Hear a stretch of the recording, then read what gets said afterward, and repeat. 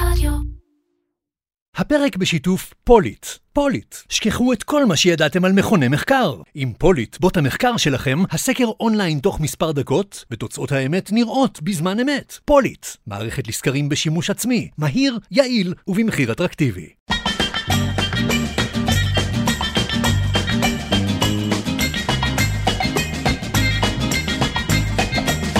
אירקצ'ר, קריאיטיב פודקאסט, עם מירן פחמן.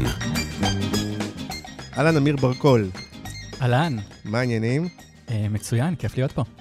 אתה מנהל הסושיאל של מייקרוסופט, מרכז הפיתוח, ה-R&D של מייקרוסופט. נכון. כתבתי בדיוק היום בקבוצה שאתה כוכב, אתה מרגיש כוכב? וואו, אני הכי לא כוכב. אתה יודע, כמו שגולדה מאיר אמרה פעם, אני לא מספיק מצליח כדי להתחיל להצטנע, אז לא. לא, אבל פתאום נהיית שם דבר, כאילו. כל פעם שאומרים לי את זה בשנה האחרונה, אני תמיד אומר שזה מין הצלחה בת יום שלקחה 4 שנים, כי זה, אתה יודע, פתאום יש דברים אולי שאנחנו יותר נגיד בשיח, נגיד גם בקהילת פייסבוק שלך, או גם בקהילות פרסום אחרות, אבל זה כבר עבודה של כמה שנים. תאמת זה בגלל הטוויטר, אני לא יודע כמה זה קשור בהכרח למייקרוסופט, אבל... הכל קשור, לא? הטוויטר היה לפני? נראה לי שכן. כי אתה חזק גם בטוויטר, ובדיוק גם ראיתי שהתראיינת לפודקאסט של צרות ברשת, שהוא... צרות בהייטק, כן. צרות בהייטק. לא סיימתי את זה עד הסוף, אבל פרק טוב, דרך אגב, אנחנו יכולים להמליץ, אני מסור נכון? להם לגמרי. אני מקווה שזה לא יהיה כפול, מקביל, אבל זה נשמע לי שזה... מה ששמעתי עד עכשיו היה מעניין, ובאופן כללי, כאילו גם יש כאילו מין באז מייקרוסופטי כזה, מין דוגמה למיתוג מעסיק, תעשו לי מייקרוסופט. כן, אגב, אני לא חושב שזה רק מיתוג מעסיק או רק סושיאל, אני חושב שבאופן כללי מייקרוסופט, באמת, כאילו היא נמצאת בתקופה מאוד מאוד טובה, כבר כמה שנים, נראה לי מאז אולי שסאטיה נדלה הפך למנכ"ל העולמי לפני 7 שנים, וזה כזה הולך ומתגבר, ויש לנו כל הזמן רוח גבית גם מהמנכ"לית במרכז הפיתוח, מיכל ברוורמן, אז כלומר, דברים קורים אצלנו. כן, אז כמו אולי הרבה דברים בשיווק או בפרסום, קצת קשה להפריד ולהגיד, רגע, האם המוצרים יותר, האם העובדים יותר, האם הסושיאל יותר, מה יותר השפיע, אבל באופן כללי, מה שנקרא, הכל בא ביחד, והכל כאילו, סך הכל לטובה, נכון? פעם מבחוץ, אני לא... כן, חמסה, אני גם חושב שזה לא היה יכול לעבוד אם זה לא היה הכל ביחד, כי נגיד, לא משנה מה הייתי עושה בסושיאל, עד כמה שזה היה מצליח, אם נגיד בתוך הארגון לא היה כיף לעבוד אצלנו, אז נגיד הפער הזה היו עולים עליו, בטח בעולמות של המיתוג מעסיק, הרי גם אף אחד לא יתרשם ממייקרוסופט רק בגלל שעשינו סרטון מצליח או פוסט מצחיק. רואים שאתה לא פרסומאי.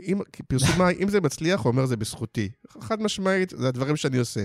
אם זה לא מצליח, אומרים, תקשיב, המוצר לא טוב, המשלוח, צינורות הפצה, יש 1,001 תירוצים, קשה להפריד. יש איזה אלמנט אחד שאני אחראי עליו, ויש עוד הרבה אנשים אצלנו שהם מעורבים באלמנטים אחרים, ואתה יודע, וכמכלול אנחנו בסוף עם אותה מטרה. אז הנה אנחנו בעוד פרק על סושיאל, מאיראן המתנגד סושיאל... כן, הפכו אותך למתנגד סושיאל כלל עולמי. והנה אנחנו בעוד פרק, כבר נהיה ככה כמה פרקים, אבל גם הפעם אנחנו נתחיל את הפרק בפינתנו, בשיתוף טארגט ספיריט, המשווקת את הפרסום בתחנות הרדיו של כאן, ובדרך כלל אני ככה מדבר עם האורח על הנושא הזה של הקשר בין פרסום בדיגיטל לבין פרסום אופליין או פרסום ברדיו, יצא לכם להתנסות, כלומר, אתם עושים הרבה דברים, אתם יכולים לדבר על זה במשך הפרק, מסרטונים ופוסטים ומתנות. כן, לאירועים, סווג, אנחנו כן מנסים לשלב את, אתה יודע, מה שבשטח ומה נקרא לזה, פיזי לפעילות בדיגיטל. אני יכול להגיד שאולי הפעילות פרסום הכי אופליין שלנו היא פשוט העובדים, כלומר, אתה יודע, כלומר שהם אלה שיפיצו את הבשורה, או שאולי גם הקמפוס שלנו איזושהי פעילות אופליין אחת גדולה, כי יש לנו קמפוס מאוד... אבל כן טרנדי היום שחברות עושות גם מיתוג מעסיק בטלוויזיה ושילוטים ועניינים. אתם לא עושים בכלל? בשילוטים וטלוויזיה עדיין לא עשינו. אני יכול להגיד שבאופן כללי, ועוד פעם, אני יותר מתמקד ספציפית אצלנו בסושיאל ובדיגיטל, אבל אנחנו בעיקר במקומות שבהם אנחנו מרגישים שאנחנו יכולים, נקרא לזה, ליצור שיח עם הקהלים שלנו. אז אולי זה המקום להמליץ לחבריך, ואולי גם אתה... אני אעביר את זה. כי אני אגיד לך למה, ואפשר גם להתווכח על זה, זה גם בסדר.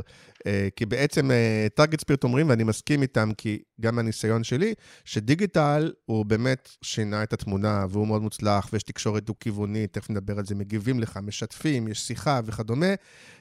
ואפילו אם אתה עושה סרט, אתה יכול להגיד מה ההבדל, זה סרט שאני שם אותו, מה שנקרא, בפייסבוק או ביוטיוב, מה זה משנה, או בטלוויזיה, מי בכלל רואה טלוויזיה, רק המבוגרים שלדבר על עיתונים, אני פתאום שמתי לב בסוף שבוע, שפתאום העיתונים מלאים במודעות למכשירי שמיעה, אתה יודע, כאילו... אני גם כאילו רואה שטיינר, וזה, אני כבר יודע... כן, אני פשוט חולה עיתונים, כאילו, ואני אומר לעצמי, אוקיי, מה זה אומר? כמה חושבים שאנחנו מבוגרים? אבל כן, אני כן מסכים איתם, ואולי שווה לכם לנסות, שברגע, קשה קצת להסביר למה, אבל ברגע שאתה עושה פתאום עוד משהו ברדיו, או עושה באמת, whatever, גם יכולת מודעה, שילוט, טלוויזיה, ברגע שאתה עושה משהו אופלייני, זה כאילו... כן, יש לזה קסם אחר גם. זה נותן איזה עוד איזה... וזה גם מגביר את האפקטיביות של הדיגיטל במילים שלהם. אני יכול להגיד לך שטארגט ספיריט מסתכלת על המשפך הצרכני כולו, ומבינה שלרדיו יש תפקיד משמעותי ביצירת מודעות, היכרות, סקרנות, ומשם המשפך ממשיך אל הדיגיטל, מה שמבטיח לידים איכותיים יותר וזולים יותר. דיגיטל אוהב רדיו, ורדיו זה כאן עם מעל 1.8 מיליון מאזינים ביום בכל הארץ. נשמע תשדיר קצר ונתחיל. החבר'ה מהשיווק כאן. שיכנסו.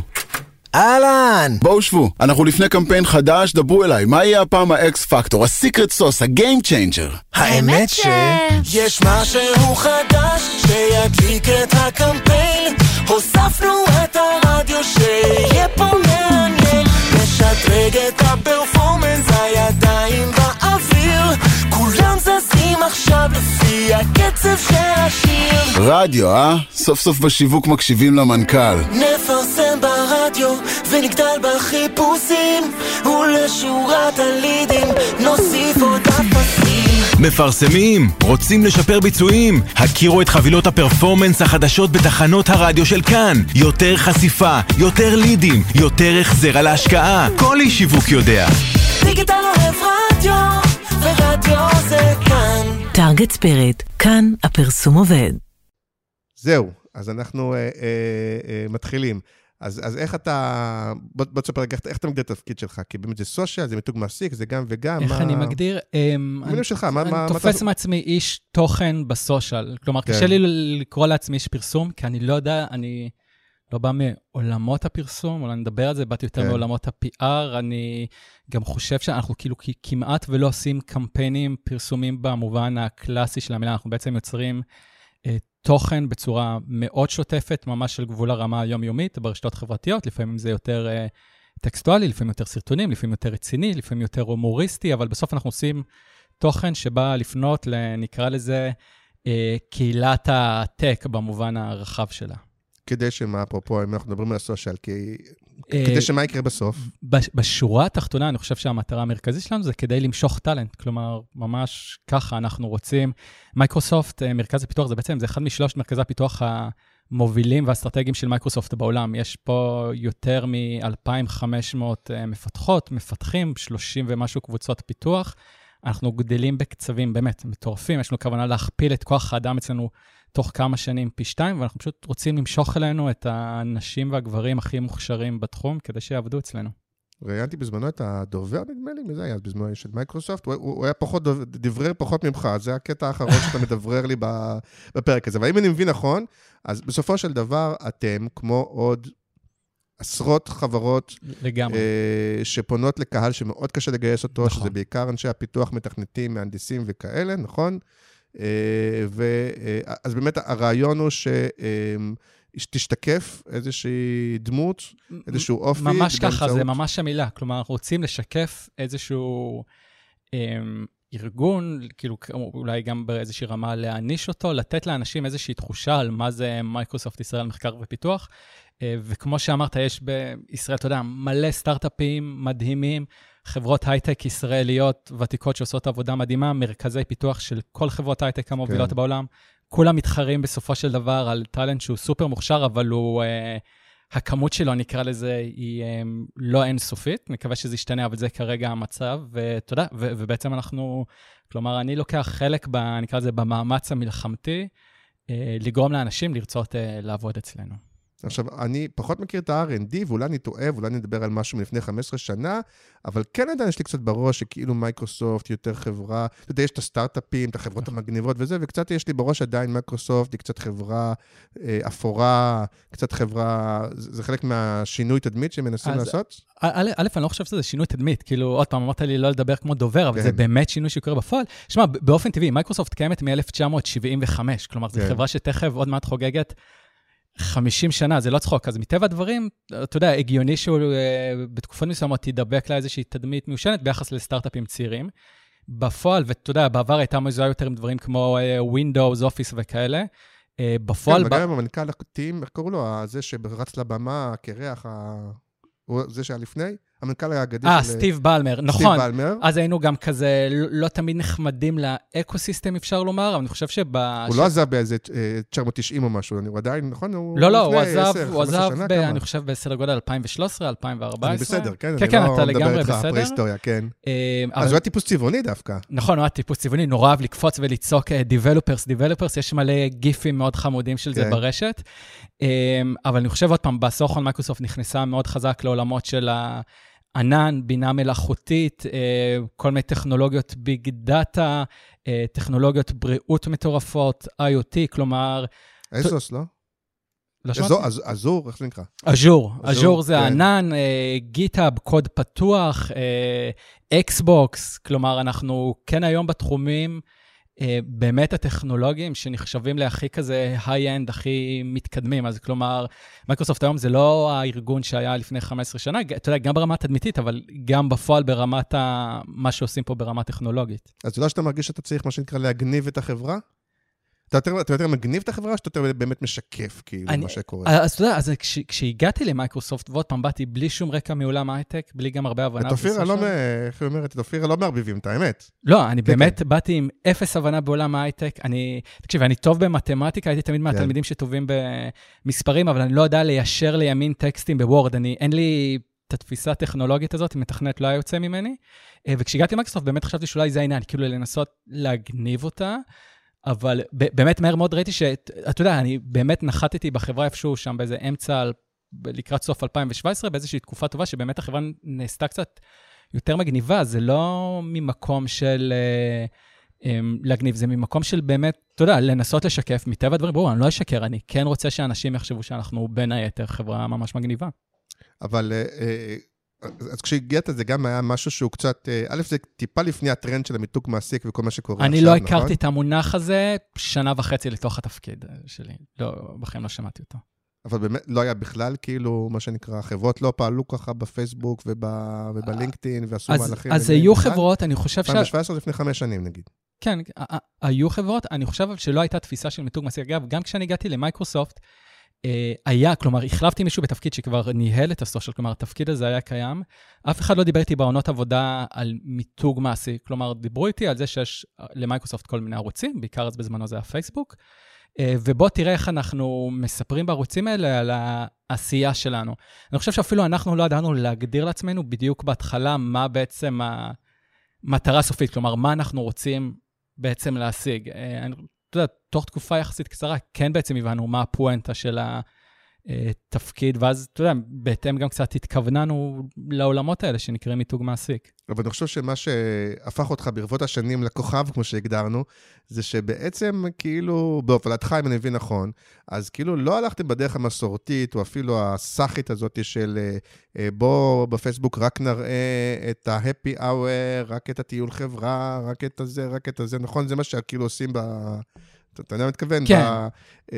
בדרך אולי היותר ישירה וטריוויאלית, אלא באמת לקחת את זה לאיזשהו כיוון שונה. זאת אומרת, זה משהו שהיה מנוהל או חושב מראש, או שזה פשוט בא באופן טבעי איכשהו? א', זה היה איזה מין תהליך אבולוציוני כזה. א', זה גם לא רק אני, זה ביחד גם יש מנהלת מיתוג מעסיק אצלנו, שכבר כמה שנים טובות, שירלי הרמן, יש את הדובר אצלנו, רועי, יש בכלל, ברמת ההנהלה, זה לא, כלומר, אני מדבר איתך פה, אבל אני מייצג פה משהו קצת יותר גדול.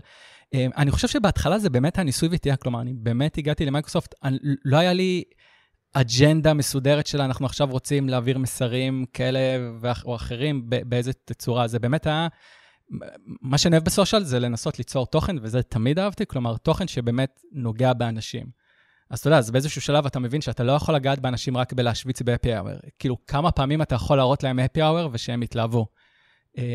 אז חלק מהעניין היה פשוט, אתה יודע, ואני בתוך הארגון, כלומר, אני חי בארגון, אני יושב באותה קומה עם קבוצות פיתוח אצלנו, אז זה פשוט היה לנסות ללמוד את קהל היעד, להבין מה באמת מרגש אותו, ואתה יודע, מעניין אותו, ועושה לו קצת צמרמורת, וגורם לו לאינגייג'מנט, ופשוט ליצור תכנים בעולמות האלה. אבל שוב, הרבה פעמים זה כאילו, ואני אומר את זה לטובה, זה כאילו ההפך מהמתבקש, כי אני יכול להגיד שגם אני כאילו בשנתיים האחרונות, או מתעסק במיתוג מעסיק, פרסום, התקשרו עכשיו, אבל באמת יש את העניין הזה, במיוחד בחברות שהן באמת יותר הארדקור, מהנדסים, פיתוח וזה. אז אתה אומר לעצמך, וסליחה על הסטיגמה, בטח. לא שיש לי איזה, אתה יודע, מוניטין להפסיד בענייני הסטיגמות, אתה אומר לעצמך, טוב, זה בטח מין רוסים כאלה כבדים, בלי חוש הומור, רציניים כאלה, איך אני מדבר בשפה שלהם, זה מה שמעניין אותם. אז לא, אני אומר לך, מה שבאמת מדהים, ואני לא יודע, שמע, אני הגעתי למייקרוסופט כי פתחו לי את הדלת. זה לא שהיה לי מלא אופציות של חברות הייטק, ואמרתי, הנה, כאילו, אני בוחר את מייקרוסופט כי היא הכי טובה. בחרתי כי, אתה יודע, קודם התקבלתי, ואז כזה שברתי את הראש, מה אני עושה עכשיו בתפקיד הזה, ואיך אני יכול לעשות אותו טוב. אז זה לא שידעתי מראש, כאילו, שהייטק זה עולם מופלא, שאפשר לעשות בו מיתוג מעסיק, או סושיאל כיפי. אבל כזה, מהר מאוד אני הבנתי, ואתה יודע, למדתי את זה דרך זה שאני כל הזמן נכנסתי לעמודים כמו של צרקילת צורות בהייטק, או כל מידי עמודי טק שעוסקים בממים על טק, או אתה יודע, דברים בעולמות האלה, שיש פה איזשהו תחום כלומר, האנשים שנמצאים בו, יש להם באמת פשן מטורף אליו, כלומר, אתה יודע, זה ברמות מופחות. הדוגמה שאני תמיד נותן, אני נותן את זה בשנה האחרונה, זה אני חושב שהפוסט הכי מצליח של האקדמיה ללשון עברית בשנה האחרונה, שאתה בטח מכיר, שלהם עמוד פייסבוק נפלא, זה איזשהו פוסט שהם עשו על 10 המונחים, לקחו מונחים טכנולוגיים נורא כבדים באנגלית, ותרגמו אותם לעברית. עכשיו, הם עושים את זה כל הזמן גם על ענפים אחרים, אבל כשהם עשו את זה, את הפוסט על ההייטק, פשוט היית יכולות אלפי תגובות של אנשים, ותיוגים ושיתופים, כי האנשים שחיים את זה בעולם הזה, כלומר, זה נורא, יש להם תרבות מאוד מובחנת וחזקה, והם נורא אוהבים לעסוק בתרבות הזאת. וזה אולי תרבות גיקית, אפשר להגיד, או תרבות שאנשים בחוץ לאו דווקא יבינו, אבל אתה יודע, יש לך שם ערימות של, אתה יודע, אופציות ליצור ממנו תוכן ממש מגניב, אז זה הרבה יותר מ-API, כלומר, אנחנו, כל הסרטונים אצלנו, הם בסוף עוסקים אתה יודע, בהומור שהוא נורא נישתי להייטק, אבל שבדיוק מחיי היום שלהם. אז אפרופו הוויכוחים שלי על הסושיאל וכאלה, זה באמת העניין, אז נגיד אתה היית, או מייקרוסופט, היו בין החלוצים בעניין הזה, אבל עכשיו אתה בא ואתה אומר, אוקיי, אבל כולם מנסים לעשות פחות או יותר אותו דבר, כולם מדברים במין הומור הייטקי כזה, תובנות הייטק, ואז אתה מרגיש כאילו שאוקיי, אז יכול להיות שלא אתם, זאת אומרת, אנחנו היינו ראשונים בנמשיך עם זה, אבל שעכשיו כאילו כן חברה צריכה קצת לבדל את עצמה, כי אופם, לא כולם יכולים לעשות נכון, את אותו דבר. נכון, לגמרי. אגב, אני לא חושב שכולם, אני חושב שלאט לאט אתה רואה בהם יותר חברות שהן מבינות שוואלה, זה מה שעובד, אבל אני יכול להגיד לך על עצמנו, שדווקא בגלל שבחצי שנה האחרונה, עד לפני שנה, אני חושב שהיו מעט מאוד חברות שהיו עושות סרטוני מיתוג מעסיק עם כל מיני כוכבי ארץ נהדרת וכאלה, ובשנה האחרונה, בחצי שנה האחרונה, אתה רואה ממש כאילו ברמת האינפלציה, בזה כל שבועיים, 3 יוצא כזה סרטון. אז דווקא כשזה קורה, אנחנו הרבה פעמים כזה אומרים, לא, אנחנו רוצים בכל זאת לבדל את עצמנו, אנחנו עדיין רוצים לשמור כזה על המעמד שלנו, אז נגיד, בזמן שבחודשים האחרונים היה כל מיני סרטוני מיתוג מעסיק נורא גדולים, אז אנחנו נגיד עשינו סרטון דווקא ליום השפה הערבית, או דווקא סרטון עם איזה בחור צעיר שהוא שיית רשת בתחילת דרכו, שהוא עדיין לא איזשהו סלב בארץ נהדרת, או שאנחנו דווקא נפרסם עכשיו הרבה יותר תכנים שהם הארדקור טכנולוגיים, שכמובן ננסה ליצור תוכן שרלוונטי לקהל היעד שיעניין אותו, אבל לא רק תכנים שהם פאן. כלומר, בוא נגיד, אין ספק שנורא חשוב לנו לבדל את עצמנו. בעבר זה היה יותר קל, כי בעבר היה באמת, אפשר לומר, הרבה פחות חברות שעושות, אתה יודע, סושיאל או מיתוג מעסיק באופן כללי, ועכשיו שיש יותר תחרות, אז סבבה. כאילו, א', זה כיף שיש יותר תחרות, אנחנו כל הזמן ככה מנסים לראות איך אנחנו בכל זאת ככה מנסים לשמור על עצמנו כבאמת חברה שלא עוד אחת, אלא, אתה יודע, משהו שהוא באמת ככה אבל השאלה אם עכשיו, עזוב, עכשיו, האם יש כן איזשהו עניין שבהם אומרים, רגע, בוא נעצור רגע ובוא נעשה איזושהי אסטרטגיה ואיזשהו בידול, כן, שנחליט, אוקיי, מייקרוסופט שווה X, ואנחנו עובדים ב-X, אתה מתכוון, כל פעם, אני כפרסומאי, הדור החדש, הדור הישן, איך שתקרא לזה, עדיין עובד ככה. בא, אומר, בוא נעשה אסטרטגיה, בוא נבין אתכם, בוא נבין מה מבדל אתכם, בוא נעשה לכם פוזישנינג, בוא נבין, אתם שווים את עולם התוכן הזה, ובוא נעבוד בעולם תוכן, כשמתוך ידיעה של להגיד, אני עובד בעולם התוכן של אני מבין את ההייטק, זה כבר לא מספיק, כי זה כאילו, כי זה לא מספיק בשביל להתבדל. אז א', ספציפית בעולם הסושיאל, אני חושב שזה לגמרי לא מובן מאליו, היכולת של חברה להראות שהיא באמת מבינה את עולם ההייטק, כלומר, לא רק את עולם ההייטק מלמעלה ברמת המקרו, אלא ואני חושב שאולי זה משהו שיחסית בידל אותנו מההתחלה, ושעד היום לא משנה לאיזה קהלים ספציפיים אנחנו פונים בתעשיית הייטק, אנחנו כל הזמן מקפידים על זה, לראות איך אנחנו באמת מראים לטלנט, לקהלי היד שלנו, שאנחנו יודעים מה זה להיות מפתחים, אנחנו מבינים את ההומור הקטן שלכם, אנחנו יודעים איזה שפות פיתוח נראות לכם יותר מעצבנות ואיזה יותר כיפיות, אנחנו יודעים מה אסור בשום פנים ואופן למפתח לעשות ביום חמישי בערב, כי זה יהרוס לו את כל הסופש. להוציא גרסה. לעלות לפרודקשן, נכון, בדיוק, ואנחנו יודעים מה זה קונטיינרים ומה מעצבן ואיך מתנהלים רעיונות עבודה, אנחנו נורא לוקחים את העולם הזה, ועד כמה שמייקרוסופט כביכול זה איזשהו קורפורט גדול, אנחנו בטח בסושיאל, אנחנו נורא מנסים להראות שאנחנו איתכם בשוחות, כלומר, כשאנחנו יוצרים תוכן שנגיד בא לגייס עכשיו סטודנטים למדעי מחשב, למשרות אינטרן, אנחנו לא מדברים אליהם מגבוה של בואו, הצטרפו למייקרוסופט, ככה, אנחנו יודעים לדבר איתם, לפעמים זה באופן קצת יותר הומוריסטי, לפעמים באופן יותר רציני, שאנחנו מבינים את החיים שלהם, אנחנו יודעים מה זה ללמוד למבחנים באמצע הלילה ולאכול במשך חודש פיצות, אנחנו יודעים את זה מעצבן זה שאתה מנסה לפתור איזו שאלה באינפי במבחן, והדודות האלה ששומרות עליהם מתחילות לקרקש עם הסוכריות שלהם, ואנחנו מבינים את העולם שלהם, אז כלומר, אם אתה שואל אותי מה אני חושב שאולי במה אולי ההצלחה שלנו הייתה עד עכשיו, או מה יחסית כן בכל זאת מבדל אותנו, זה שאנחנו כן מאוד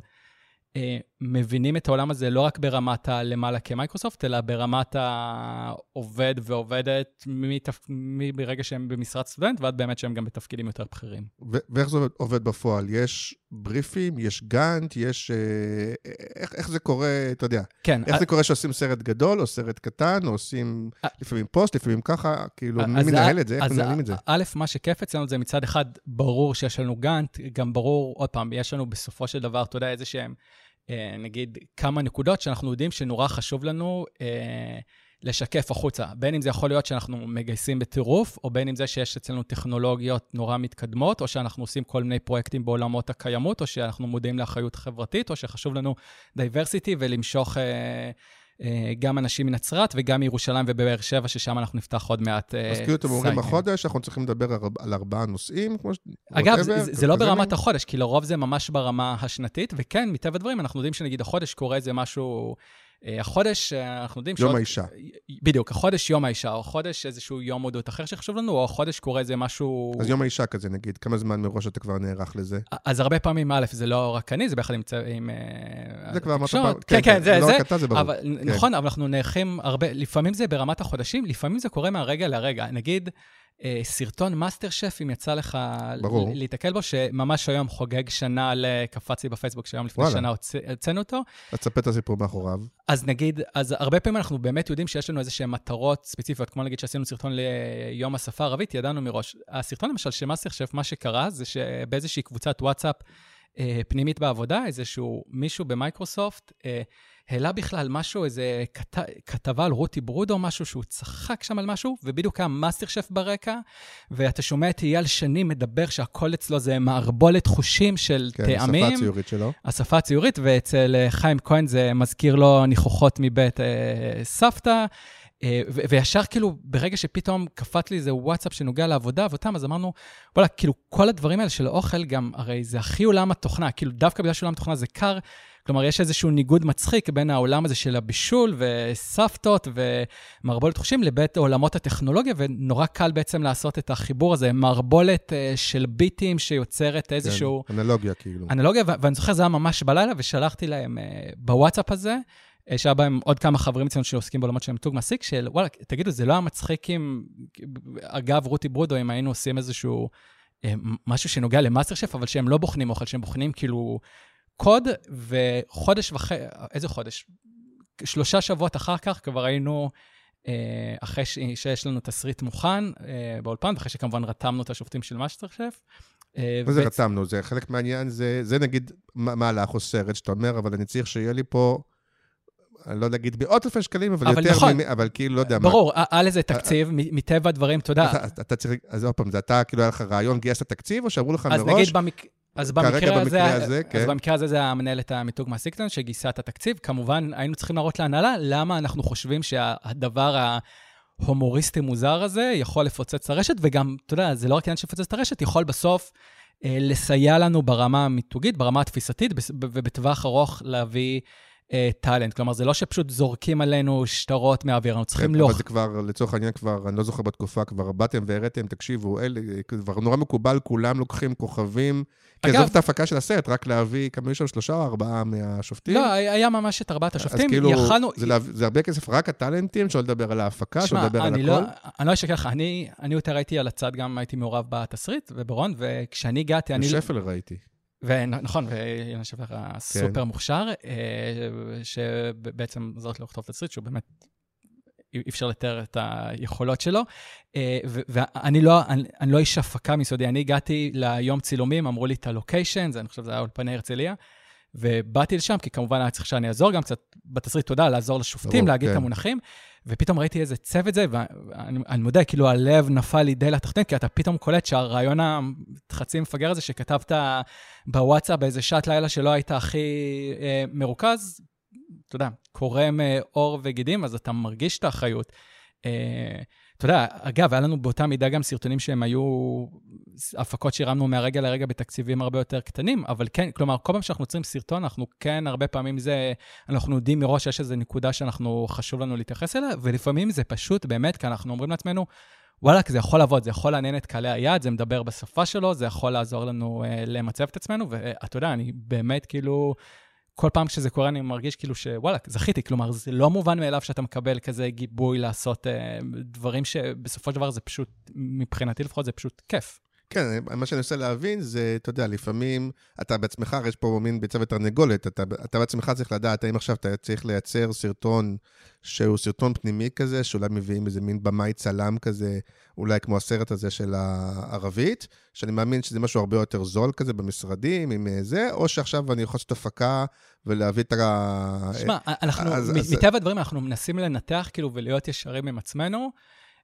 האם, ואתה יודע, אני תמיד כזה אומר את זה, הרי מי כמוך יודע, אף אחד לא יכול להבטיח ויראליות, כאילו, אבל אנחנו בכל זאת, אתה יודע, כי בכל זאת גם צברנו טנסון, עשינו סרטונים קודמים, ונתח, האם יש פה סיכוי לפחות, למשהו שבאמת ידבר על קהלי היד, ויעזור לנו למצב את עצמו, ואם יש איזשהו פוטנציאל בסיסי, נקרא לזה, לוויראליות, ברור שאנחנו לא יכולים אף פעם להבטיח. אבל אין שיקול שמסתכלים ואומרים, טוב, אנחנו עכשיו במצב אחר, אנחנו בתחרות יותר גדולה, כל החברות עכשיו עושות, כל אחת מגייסת את הכוכב של ארץ נהדרת אותו זה, אנחנו עכשיו צריכים לעשות משהו בסדר גודל הזה. אז אני אומר לך, זה דווקא הפוך, נגיד עכשיו, כמו שאמרתי, שנגיד עכשיו מלא היו בחודשים האחרונים כאלה, אז ולקחו את טל פרידמן ואת אודי קאגן המוכשרים בטירוף, אז אנחנו דווקא לקחנו את רועי הראל, שהוא בחור שהוא בן 23, מבריק, שעשה כמה סרטונים שהעלה לעמוד הפייסבוק האישי שלו, סרטוני כנות, איך דיילות כנות וכאלה, ולמרות, ואני בטוח שהוא בדרך להיות כוכב, אבל למרות שהוא עדיין לא שם מוכר בכל הארץ, כאילו לקחנו דווקא אותו, ודווקא עשינו משהו שהוא הכי קטן, בצילומים בתוך משרד הכי קטן, והכי לא מתחכם, וצילמנו את זה בכמה שעות, והעלינו את זה לפני שבועיים, ווואלה, כאילו, אם אני יכול להחמיא את זה, זה כן התפוצץ, כלומר, ואני חושב למרות שבקריאטיב פרסט קצת נכנסו בכם. לא, תאמת, גם שם ראיתי, רוב התגובות, כל פעם שמישהו ניסה להיכנס, אז ישר אחרים ניסו לקוות. לא, כי הביקורת המרכזית הייתה, ובאמת אפשר לדבר עליה, שוב, אתה לא בא לגמרי מעולם הפרסום, וגם אפשר על זה לדבר, אבל בעולם הפרסום, ושוב, זה טוב, זה רע, זה חדש, זה ישן, אפשר להתווכח על זה, אבל כאילו יש איזה משהו נורא נאצי בנושא הזה של המקוריות, ושזה יהיה חדש וכל הדבר הזה, ואחת הביקורות הייתה שנכון שרחבתם על טרנד, אבל בעצם זה לא רק שזה טרנד, אלא זה כאילו, מה שנקרא סרטי האובר כנות, זה אפילו נורא נורא נורא שחוק, כאילו. אגב, נכון, היה גם, מישהו הזכיר שם דוגמה מלפני 8 שנים בארץ, היה גם סרטונים אמריקאים מלפני 12 שנה שרצים ביוטיוב. אני חושב, א', אנחנו תמיד מנסים להיות חדשניים, אני חושב שגם, כאילו, הרי בסוף הקהל לא טיפש, אם הייתנו מביאים לו איזה משהו שמבחינתו זה שיריות לעוסות, אז פשוט היינו רואים את זה באנגייג'מנט ובתגובות, ואנשים היו מתעלמים. אני חושב שבין אם זה רואי, ובין אם הפרספקטיבה שאנחנו נתנו לזה, היה משהו בזה מספיק, נקרא לזה... אבל אפילו אתה עם עצמך, כשאתה עושה משהו כמו המאסטר שף, ששם יש יותר רעיון מקורי, כמו שאתה אומר, זה אנלוגיה שלא מתבקשת, היא אנלוגיה כמעט זרה, בגלל זה זה. אז אפילו אתה עצמך, אתה אומר, בוא יש פה רעיון מקורי של זה וזה, מול לבוא ולהגיד, רגע, בוא ניקח איזשהו טרנד, יש כנות בדייטים, וכנות בזה, וכנות בזה, ונעשה כנות עבודה, אז עם עצמך אתה לא, נגיד, הוא אומר, טוב, זה כאילו... אז אני חושב שהמבחן שלי עם עצמי, זה אם אנחנו מציעים גם משהו חדש לקהל היעד שלנו, והאם זה, כלומר, האם אנחנו באמת מצליחים להוסיף את הזווית ההייטקיסטית שמצדיקה את זה. אגב, גם בסופו של דבר, אני חושב שאחת הסיבות שהסרטון הזה כן הצליח, זה כי הוא לא היה סתם כללי על רעיונות, כלומר, הכל שם היום מונחים סופר הייטקיסטים, אנחנו... הבאנו את רועי אלינו למשרד, לא גררנו, כי משתפים איתנו פעולה, כמה מנהלי פיתוח בכירים במייקרוסופט, ופשוט ניתחנו איתם איך נראים רעיונות למפתחים, מה המונחים הספציפיים, מה הנקודות הכואבות, כלומר, אני לגמרי שלם אותו, כלומר, אני כן מרגיש שהצלחנו לתת להכניס את עצמנו בתוך העולם הזה, ולא סתם כאילו שרחבנו על משהו שכבר 1,000 אנשים עשו. אבל אתה מבין את הוויכוח, ומעניין אותי דווקא לדבר איתך על זה, ושוב, אני רואה את זה מאוד חזק בקבוצת Creative First, כי אני חושב שזה באמת, מה שנקרא, הפרסומאים, אולי אמיתיים זה לא זה, אבל הפרסומאים הקלאסיים נקרא לזה, ממשרדי הפרסום, שיש להם איזה מתודה, או יש להם איזה, אתה יודע, איך הם מתנהלים, או חוקים בלתי כתובים כאלה ואחרים, מול הרבה פעמים אנשי הסושיאל, שלפעמים לא מכירים את זה, או אולי אפילו הולכים נגד זה. אתה מבין את הרציונל, אבל כאילו שאלה, או שאתה אומר, תקשיב, זה חוקים שלכם של פעם, לא, אני מבין, אני חייב להגיד שלא תמיד אני מקבל, אגב, יש לי כאילו כמובן 100% רספקט בכלל לעולם הפרסום, דווקא בגלל שלא באתי ממנו, ברור לי, כלומר, שיש שם אנשים ומתודות ויכולות שכאילו הלוואי עליי שיום אחד יהיו לי, אני הכי לא מזלזל בזה. אני כן חושב שיחסית שאם סוקרים את הפעילות שלנו ברשתות, אי אפשר לומר שאנחנו לא יצירתיים. לא, לגמרי לא. בגלל זה הסרט הזה בלט בנושא הזה, כי דווקא אתם בדרך כלל... אז זה מצחיק שאמרת, אז נגיד היה באמת הדיון הזה ב-Creative First, ואז אחרי שהדיון הזה התחיל, אני ישר באמת נכנסתי לעמוד באמת פשוט לראות את התגובות, כי הוא זכה לאלפי תגובות, לראות אם אנשים יגידו שזה שחוק, לא שחוק. תמיד יש כאלה שלא אוהבים את הסרטונים, אבל כאילו, עובדתית, אני לא חושב שהייתה שם תגובה אחת שזה משהו שזה שחוק. אז כלומר, אז בסוף דיברנו, בוא נגיד, קהלי היד שלנו לא הרגישו שאנחנו ממחזרים חומר ישן. מבחינתם הם קיבלו, ואחרי שהם שיתפו אותו בהמונים, אז מבחינתם לפחות הם קיבלו כן איזשהו תוכן שאתה יודע, שעושה להם כיף. אבל אם נגיד נותנים לך תקציב של 50,000 שקל, או נותנים לך תקציב של 300,000 שקל, לא יודע כמה עלה כזה זה, אז בסוף גם, איך בודקים את החזר ההשקעה, מה שנקרא, האם זה היה שווה סרט של 300, האם זה שווה 50, האם זה... אז א', אני אגיד לך שיחסית התמקדנו פה בסרטונים, אבל בסופו של דבר אני חושב שסדר גודל מ-95% מהתכנים שאנחנו מעלים בפייסבוק, אינסטגרם, לינקדין שלנו, הם תכנים, כלומר, אין להם עלות, זה בסוף טקסטים ותמונה. עוד יותר, יכולים להגיד לך, אז למה אתה בא לבקש ממני סרטים בעשרות נכון, לא, אז אני אומר, כלומר... זה עובד גם ב0 שקל, למה שאני עכשיו אשקיע? נכון, אז בגלל זה אגב, הרבה פעמים עולה לפעמים, אנחנו מתחילים לחשוב על איזשהו רעיון לסרטון, ואז אנחנו מספיק, נקרא לזה בוגרים ואחרים, כדי לעצור רגע בעצמנו ולהגיד, רגע, זה באמת מצדיק, זה מצדיק את זה כסרטון, כלומר, איזה ערך מוסף, עצם העובדה שהפכנו את זה לוידאו, נותן שאנחנו לא יכולים להכניס את זה בטקסט. אני חייב להגיד לך שאגב, אני באופן אישי, הדברים שהכי כיפים לי, זה דווקא בדיוק המקומות האלה שלא הוצאנו שקל, שפשוט מצאנו נושא טוב, רעיון טוב. אז תשוויץ בכמה דוגמאות. אני אתן לך דווקא דוגמה ישנה, מלפני שנתיים. לפני שנתיים היה 50 שנה לנחיתה של האדם הראשון על הירח. עכשיו, מי היה האדם הראשון על הירח? אתה ודאות... אמסטרונג, כן. נכון, אמסטרונג, אבל מי האישה שהנחיתה אותו שמה? אז זהו, אז נגיד, את ניל אמסטרונג כולם מכירים, אבל בפועל מי ש... יש את הסיפור עם האנשים של נאסא שלא קיבלו קרדיט. נכון, אבל בפועל ספציפית לגבי האדם הראשון על הירח, הייתה מתכנתת צעירה שבכלל התחילה כמורה למתמטיקה, בשם מרגרט המילטון, והיא בגיל 29 איכשהו מצאה את עצמה בנאסא, ומצאה את עצמה מובילה את הצוות שבעצם כותב את הקוד, את התוכנה, שהנחיתו אותם על הירח.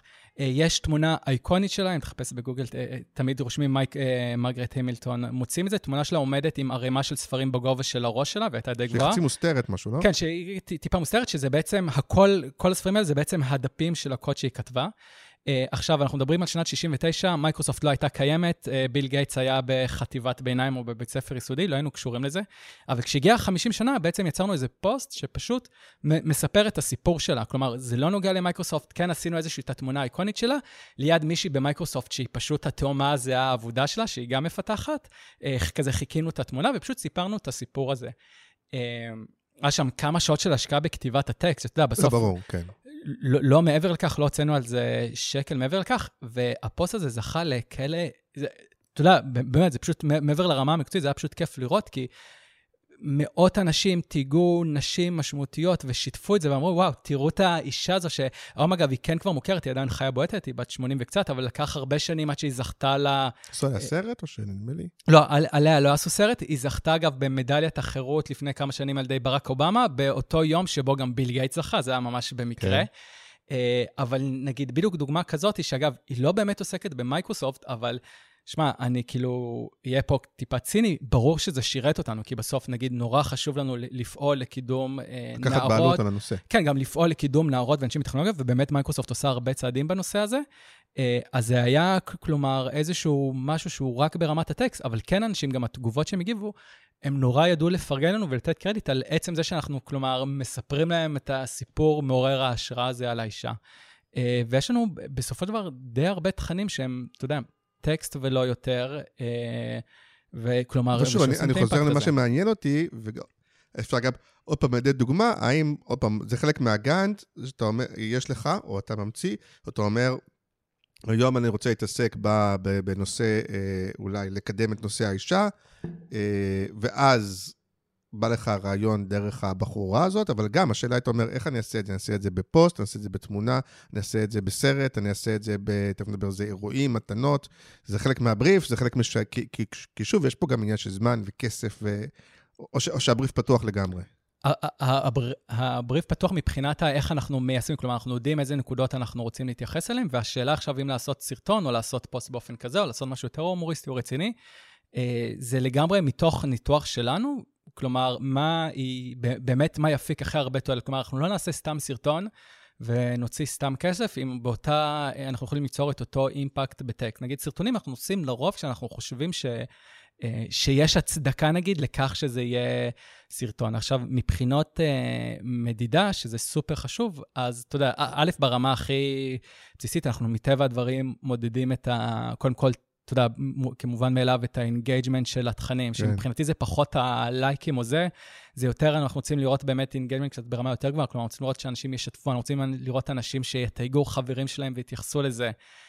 אנחנו רוצים לראות שזה רץ בקבוצות וואטסאפ, כל מיני קבוצות, או בכל מיני קהילות של, נגיד שישתפו את זה בצרות בהייטק, באופן אורגני, לא שאנחנו נשתף את זה. שזה גם עניין של מומנטום, נכון? כי ברגע שמייקרוסופט יש שם קוד לגוף שעושה דברים מגניבים, אז כבר כשאתה מעלה משהו, זה כבר יש איזה רוח גבית, כאילו, לא? אבל אני חייב להגיד לך שבסוף כל תוכן נמדד, כאילו... גם בפני עצמו, ברור. בפני עצמו, כלומר, אנשים, אתה יודע, עד כמה שאנחנו מייקרוסופט הגדולים, אם אני אצור להם תוכן שהוא לא טוב, ואגב, זה רואה, כי הרי לא כל תוכן שלנו בהכרח מצליח, ואם אני אצור תוכן שהוא פחות טוב... זה לא קשור לגדולים, אתה יכול להגיד, אני לא רוצה... כן, אני לא כזה זה, אבל לא יודע, נגיד, IBM כאלה, הם לא פחות גדולים, והם נגיד פחות במגניבות.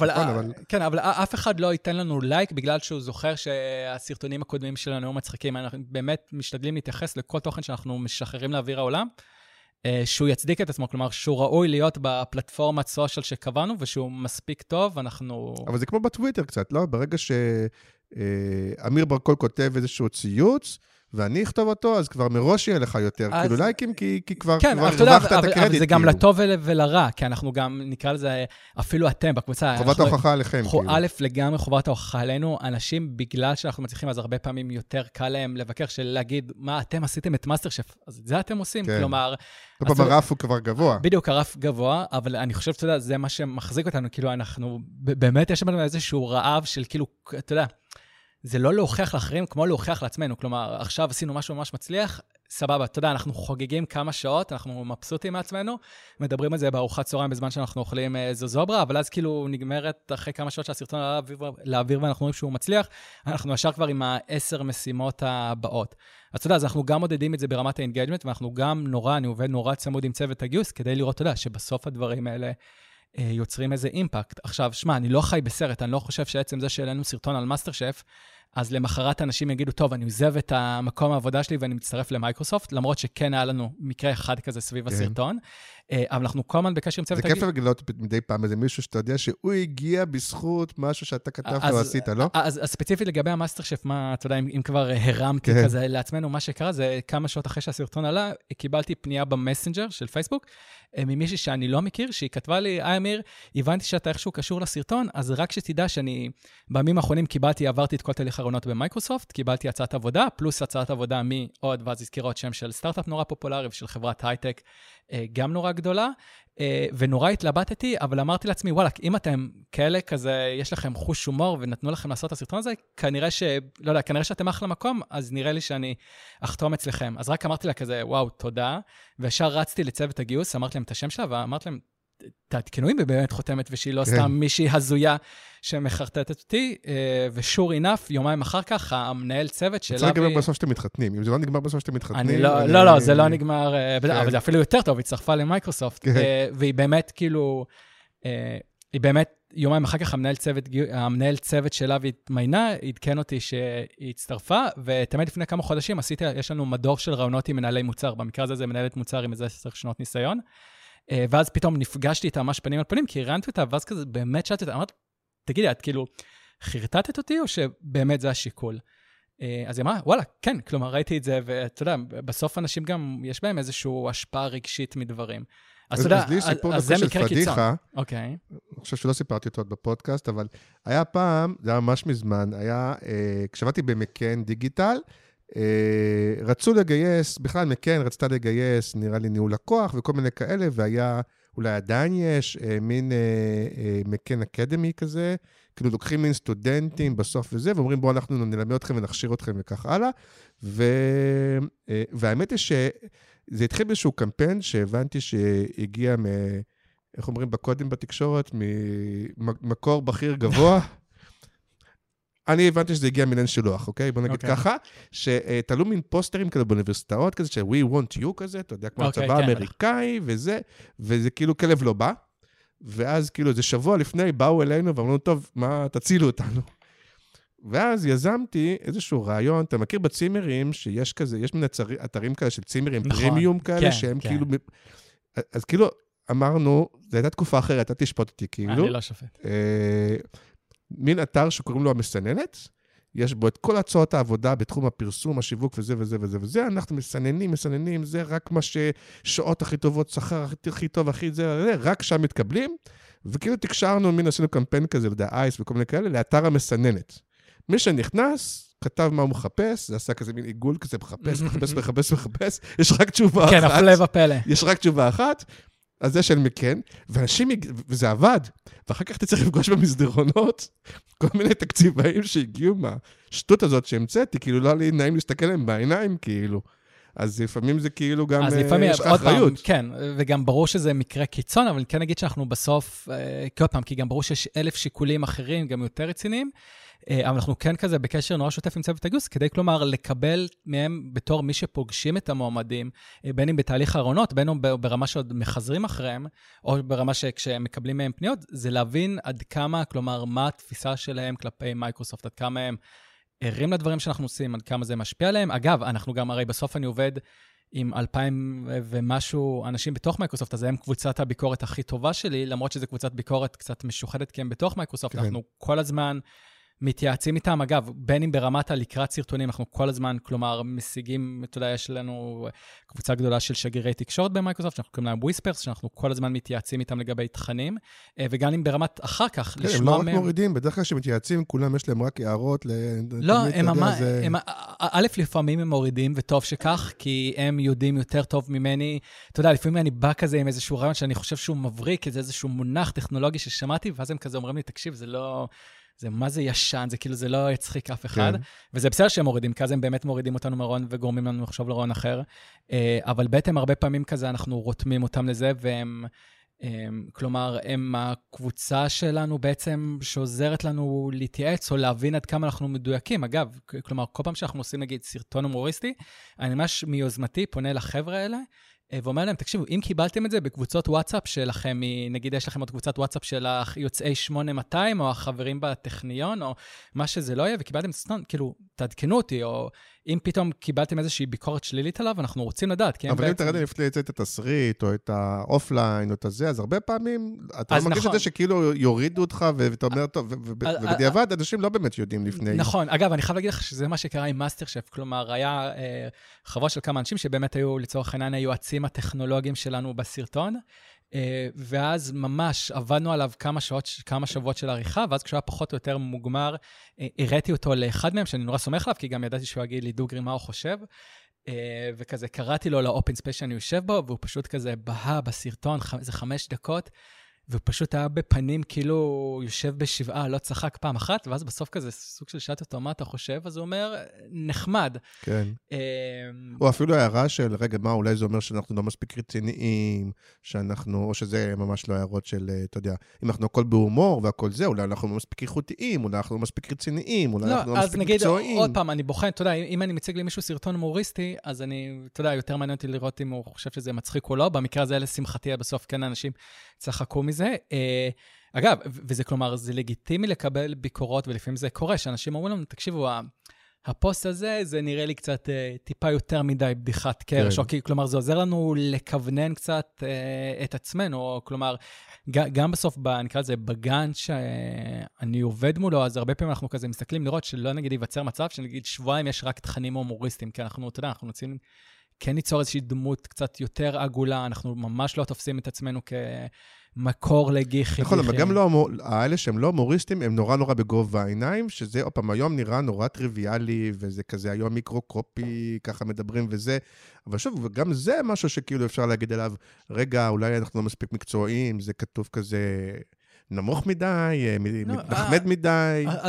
אז א', אנחנו משתדלים שזה לא יהיה מתנחמד, אנחנו כן, אין לנו לא, אני אומר את זה לטובה, אבל אני אומר, כאילו, הקפוצים יכולים להגיד את זה. אז זה בסדר, כלומר, אנחנו נשים, אתה יודע, גם, אתה יודע, זה היה תהליך של ניסוי וטעייה שאף פעם לא נגמר, לראות, נגיד, בטח בתכנים שהם יותר טכנולוגיים, הארדקור, לראות איך אנחנו לא מרדדים את זה ממש, כי בסוף אנחנו כן פועלים לאיזה אקוסיסטם מסוים, שהוא כן מבין את העולם הטכנולוגי. אתה יודע, אם זה פורץ את גבולות האקוסיסטם, נפלא, סבבה, ממש נחמד לי שבארוחת שישי האבא אומר לילד שלו משהו על הסרטון או על הפוסט. בסוף זה מגיע לקהלים, הנה, כמו באמת מאסטר שף הגיע לקהלים הרבה יותר רחבים מאשר מתכנתים. כן, בדיוק, אבל כלומר, אנחנו כן מנסים, כלומר, ליצור גם תכנים שהם לגמרי מקצועיים ורציניים, ואתה יודע, זה גם תלוי במדיום, נגיד, בלינקדאין, מטבע הדברים, אנחנו כן נהיה לפעמים קצת יותר רשמיים, ולא נרשה לעצמנו לעלות שם כל מיני תכנים שהם ממש מוגזמים, בעוד שלמשל נגיד בסטוריז באינסטגרם לפעמים כן נעשה דברים כאלה. כן, עוד לא הבנתי, אז דבר אחד אני כן רוצה לחזור אליו, אני משער שזה כמו בעולם המסחרי, יש מקומות שזה באמת כאילו יותר מחירתי, כלומר, תעשה לי משהו שיביא לידים ונמדדים בלידים, ויש דברים שהם יותר תדמיתיים, כמו הסרטונים הערבית, או זה שזה יותר כאילו אומר משהו על זה ככה, כמו יש מקומות שגם ממש מודדים ברמת כמה קורות חיים הגיעו, או כן, הגיעו, אבל אגב, הם כן איכותיים, לא איכותיים, נכון, מתאימים, לא מתאימים. אז כן, אז לפעמים קורה, כלומר נגיד, לצורך העניין, עכשיו יש איזשהו, מייקרוסופט מגייסת סטודנטים פעמיים בשנה, כלומר בשני כן. סבבים. אז נגיד, כשאנחנו אלינו לפני שבועיים איזשהו פוסט שנוגע לכך שאנחנו מגייסים סטודנטים, אז מטבע הדברים, בפוסט הספציפי הזה, שגם כולל לינק לעמוד המשרות, מטבע הדברים יותר, כאילו פחות מעניין אותי כמה לייקים זה קיבל, יותר מעניין אותי לראות שזה באמת הכניס הרבה אנשים לעמוד המשרות שלנו, כלומר שהרבה אנשים לחצו על הלינק, ומטבע הדברים אני זה לא רק מספר האנשים, סליחה שאני קוטע אותך, אלא כאילו אומרים לך, אני רוצה אנשים מסוימים, אני לא צריך, הפוך, תביא לי הרבה אנשים לא רלוונטיים, אתה רק מייצר לי רעש. כן, ואגב, זה קורה לפעמים, כלומר, הרבה פעמים אומרים לי, תקשיב, בפייסבוק זה קצת רחב מדי, אנחנו צריכים אנשים שהם עם רקע נורא נורא ספציפי, עם רזומה מאוד מסוים, שאין הרבה כאלה, ואז למשל במקרים האלה, אז נגיד ניצור תוכן שהוא רלוונטי נגיד ללינקדין, וגם נקדם אותו, נטרגט אותו בדיוק לקהל היעד הספציפי. עוד פעם, בסוף יש לנו צוות גיוס רוב האנשים שמגיעים למייקרוסופט, זה עובר דרכו, אנחנו כן אבל הרבה פעמים מנסים לתת להם עזרה יותר ספציפית, זה אגב גם קורה עם מיטאפים, כלומר יכול להיות איזשהו מיטאפ, נגיד עוד סדר גודל של שבוע-שבועיים, יש מיטאפ טכנולוגי נורא גדול בנצרת, עם כל מיני עובדים, גם יהודים, גם ערבים שלנו, כי יש קהילת מפתחים לא מבוטלת בנצרת, ואז במקרה הזה בסופו של דבר אנחנו רוצים לראות שאנשים נרשמים לאירוע, אז מטבע הדברים במקומות האלה זה לגמרי לידים. ואתה יודע כאילו לעשות את הדברים שמה שנקרא יותר מונעי לידים? כן. כאילו, אתה אומר לעצמך, אוקיי, אני יודע לכתוב את ההבדל בין עכשיו להצחיק, ללייקים ושיתופים ברור, אגב, אני גם... לבין זה צריך להביא את הלידים. נכון, אגב, זה גם דווקא בגלל שיש לנו שם, שאנחנו כזה נורא, שיש לנו יחסית שם שאנחנו מבינים בסטורי טיילינג, או יודעים להצחיק, אז הרבה פעמים שאני גם מדבר עם הצוותים שצריכים את הדבר הזה, אז אני כזה סוג של מתאם איתם ציפיות, שאומר להם, תקשיבו, בסוף, במקרה הזה, יותר משלעשות רושם ולייקים, אני צריך לעזור לכם באמת להביא לידים, אז קחו בחשבון שבסוף התוכן שאני אצור לכם, הוא הרבה יותר נקרא לזה call to action מיידי. אגב, אני יכול להגיד לך, אבל שגם בעולמות האלה שכביכול להביא לידים, הרבה פעמים גם הדברים שהם נקרא לזה פחות פרסומת קלאסית, אלא יותר משהו תוכן יכול לעבוד. כלומר, יצר לנו לצורך העניין, לפני שנה ומשהו, לעשות פוסט שהמטרה שלו הייתה לגייס סטודנטים, כלומר, המטרה שלו הייתה לגרום לסטודנטים ללחוץ על הלינק ולהגיש קורות חיים למשרות אינטרנט אצלנו, והפוסט עצמו היה סדר גודל של 500 עד 600 מילה, שבכלל לא דיבר על מייקרוסופט, ודיבר, אחרי שעשינו איזושהי שיחה עם סטודנטים בתוך מייקרוסופט, דיבר על החששות שאנחנו יודעים שיש לסטודנטים. אנחנו יודעים שהרבה מהם יש להם תסמונת המתחזה, הם בטוחים שהם לא מספיק טובים, או שהרבה מהם בטוחים שוואלה, אני רק 2 או 1.5 שנה לומד תכנות, מה אני יכול לתרום למייקרוסופט, ושהם לא מבינים שהלמידה נמשכת בתוך הארגון, או כל מיני היבטים כאלה, ובעצם בפוסט לא דיברנו עליהם, דיברנו רק על החששות האלה, וממש בסוף ככה צירפנו את הלינק ואמרנו להם, אם שרדתם עד לפה, כלומר, אחרי שאימתנו אתכם עם התוכן הזה, ועם החששות שלכם, אז אתם מוזמנים להגיש קורות חיים. אז לפעמים, אתה יודע, גם דברים שהם פחות פרסומים קלאסיים יכולים, גם למטרה מאוד קונקרטית של פשוט להביא לידים. אז מרגיש שאתה כאילו באופן טבעי, זה בעיניי ממש קופירייטר, כן? קופירייטר זה לא זה שיודע לכתוב, אני יודע מה, זה משחק מילים שלנו. קופירייטר זה זה שמבין רגע מה הכאב, מה הצורך, ולא למדת קופירייטינג, בכלל לא באת מפרסום, לא. זה פשוט באופן טבעי, אתה יודע את זה, כי אולי זה נראה לך טריוויאלי, אבל זה כל כך לא טריוויאלי. א', אני 4.5 שנים במייקרוסופט, אז מטבע הדברים, אני לא חושב שנגיד בשנה הראשונה או בשנתיים הראשונות, בהכרח הייתי טוב בזה, גם עכשיו, אני לא תופס עצמי כטוב בזה. לא, אבל עצם ההבנה של, אני לא יודע אם זה יוצא יותר מחמיא או יותר מתנשא, אבל עצם ההבנה שכאילו כדי להביא סטודנטים, אתה לא צריך רק, או בעיקר לכתוב כמה טוב אצלנו לסטודנטים, הנה אני מבין סטודנטים, זה לא טריוויאלי. אז לפעמים שואלים אותי, כאילו, אם הגעת מ-PR, איך זה תרם לך? כי אותם, עבדתי בגיטם פורטר נובלי, כאיש יח"צ, לכל מיני חברות בעולמות הפארמה, לעמותות וכאלה. לא נגענו שם בכלל בסושיאל, אבל אני חושב שכן משהו שלקחתי איתי מעולמות ה-PR, זה שלא עשיתי PR לחברות מגניבות, או לארגונים שאתה יודע, עיתונאים רק מחכים שאני אפנה אליהם. הייתי צריך כזה, אתה יודע, כל פעם לחשוב טוב, מה אני גורם לה, איזה אינטרס יש לעיתונאי לכתוב על מה שאני כזה רוצה לעודד אותו לכתוב, אז זה ככה, אני חושב שעם הזמן זה כזה עזר לי לפתח נורא מודעות, לשים את עצמי לא רק בנעליים של נקרא לזה לקוח או של הארגון שאני מייצג, או שלי, אלא בנעליים נגיד של הצד השני שאמור לרצות לקרוא את זה, אמור לרצות לכתוב את זה, אז זה כאילו כן משהו שהבאתי איתי, אני חושב, למייקרוסופט, כלומר, כל תוכן שאנחנו יוצרים, אנחנו נורא מוכוונים של, אוקיי, מה אנחנו רוצים להגיד? מה המסרים שלנו כמייקרוסופט? זה החלק הקל, החלק המאתגר זה, למה שמישהו רוצה להקשיב לנו. שוב, אני אומר, זאת עבודת הפרסום לגמרי, וכאילו, זה תמיד מפתיע אותי שלא מספיק מבינים את זה, נכון? גם אתה רואה הרבה דברים שקורים בחוץ, ואפילו בטלוויזיה, ואתה אומר, אוקיי, כל הכבוד, המוצר שלנו ככה וככה, אפילו לא אכפת לי להגיד, הנה עכשיו עלה איזה סרט של יס כזה. כן, סרט שלם שמשרים, יס זה נפלא, יס זה מושלם, אבל כאילו, אף אחד לא רוצה לשמוע מישהו שמפאר את המוצר שלו. שמע, זה בא בסוף מהמקום, אתה יודע, גם בטח בהתחלה לפעמים היינו יוצרים יותר תכנים כאלה, שרק מפארים אותנו ופחות אפשר להבין בהם למה קהל היעד התעניין, אבל אתה יודע, בגלל שאני אין מה לעשות, אני אוהב סושיאל ברמה הזה, אני אוהב לראות את הלייקים, את התגובות, אני אוהב לראות את האינגייג'מנט, רוב התוכן שאנחנו גם היום מקדמים הוא תוכן אורגני, אנחנו לא מקדמים אותו בכסף, אז אתה יודע, אז אתה מהר מאוד לומד את הקהל, ואתה מבין שהקהל לא מעניין אותו רק מה לך, כלומר, אם אתה לא מספר לו משהו שנוגע בו באיזושהי צורה, אז הוא פשוט יתעלם, ואז אתה יודע, ואז את בטח מכיר את זה, כי אז אתה כזה מתכווץ בשולחן, אתה רואה את התוכן שהעלית אתמול, ושהוא קיבל ממש קצת לייקים, ואפס תגובות, ואפס שיתופים, וזה כזה גורם כזה, מין תחושה כזאת, לא יודע, אני תמיד מתכווץ כזה בכיסא, ומרגיש לא נעים, ואז אתה יודע, כל פעם אני לומד מזה מה באמת, כאילו איך אני מספר את הסיפור שלנו, אבל באופן שבסוף יעניין איכשהו את הקהל, אז זה ממש בא מהמקום הזה. אז יש גם כאלה כמו בפיד הפרטי שלי, שאתה אומר,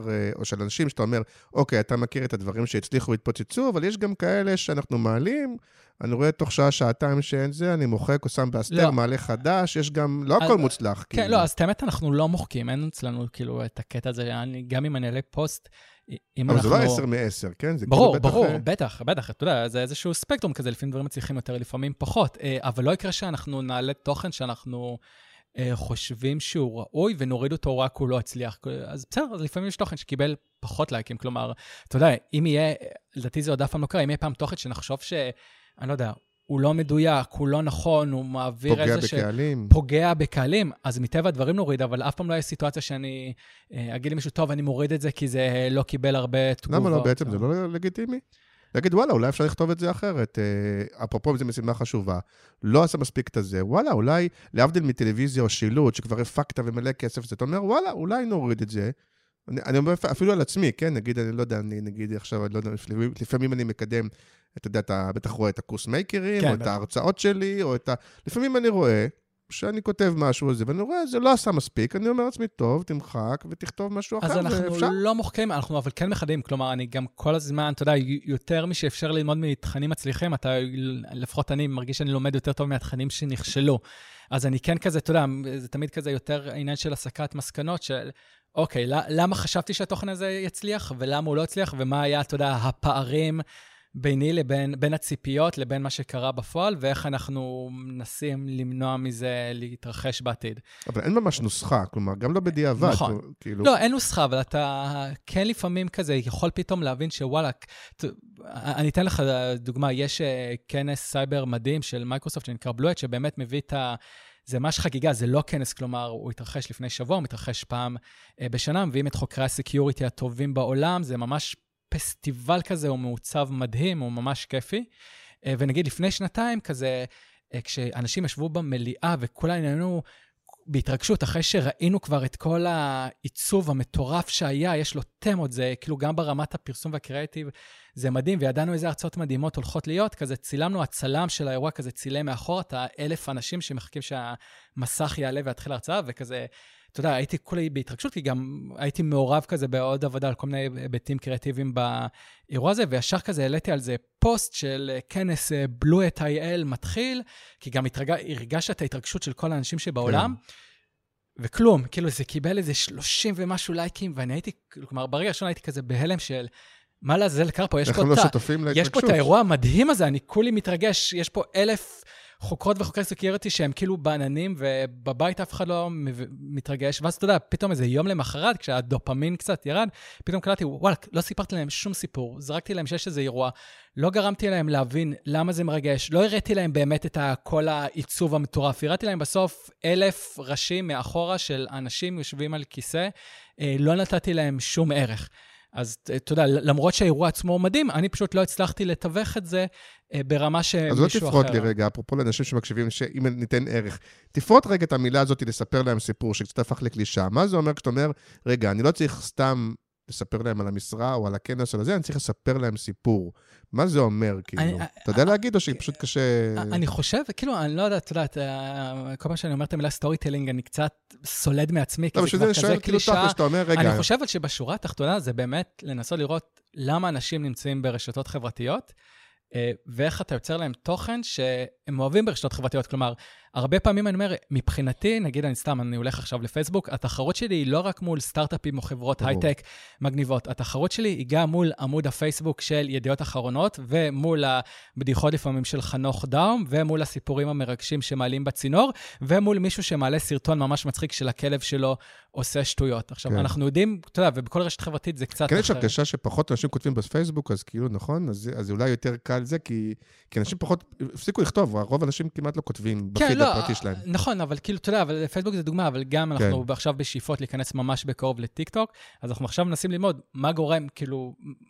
זהו, אז אתה לוקח אותי לנושא הבא, למה אנשים... כן, אז אני רק אגיד, למה אנשים נמצאים שם? אז זה לא עניין של לדעת, כלומר, זה מעבר לסיפור, זה פשוט להבין מה מעניין אנשים ברשת חברתית מסוימת. אנחנו יודעים להגיד שבפייסבוק אנשים אוהבים להתרגש, לקבל השראה, אתה יודע, לצחוק, לזדות עם משהו, ואז לראות איך התוכן שאנחנו יוצרים מעביר להם את זה. כלומר, אם אני עכשיו רוצה לפרסם פוסט טכנולוגי על איזשהו פיתוח חדש שמפתחים אצלנו טכנולוגיית סקיוריטי, שתמנע מהאקרים לפרוץ לתוך מכשירי ניתוח, או לתוך רובוטים שמשתמשים בהם בניתוחים, כי לך תדע מה יקרה עם זה.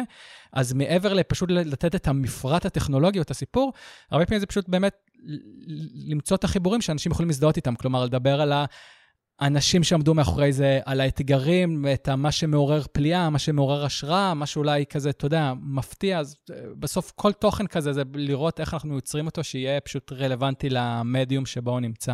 ולא קורה שאתה אומר, תביאו לי קצת חומר, תביאו לי קצת ג'וס, תביאו... אומרים, תקשיב, אין לי מה להגיד לך, זה המוצר, זה הטכנולוגיה, אין לי שום סיפור, אין שום אנשים, אין שום דבר, זה מה יש. אז א' תתפלא שעד כמה שלא יודע, הייטקיסטים או מתכנתים, אולי, אני לא יודע, יש להם אולי תדמית. לא, זה נכון, דרך אגב גם בלקוחות המסחריים. אוקיי, מעולה, אז שאולי נחשבים לפשושים, אז יש להם כאילו באמת, לפחות לרובם יש באמת פשן לעולם הזה, פשוט צריך לדעת לשאול אותם את השאלות הנכונות, והרבה פעמים כאילו אתה רואה, כשאתה שואל אותם את השאלה הנכונה, אז פתאום אתה רואה כאילו איך העיניים שלהם כזה בורקות, ואיך הם, כי הם חיים את זה, כי זה באמת חשוב להם את זה, ואז הם באמת יודעים ככה, אתה יודע, לספר את הסיפור הטכנולוגי, אבל בזווית שנקרא לזה יותר מרגשת ומעוררת השראה.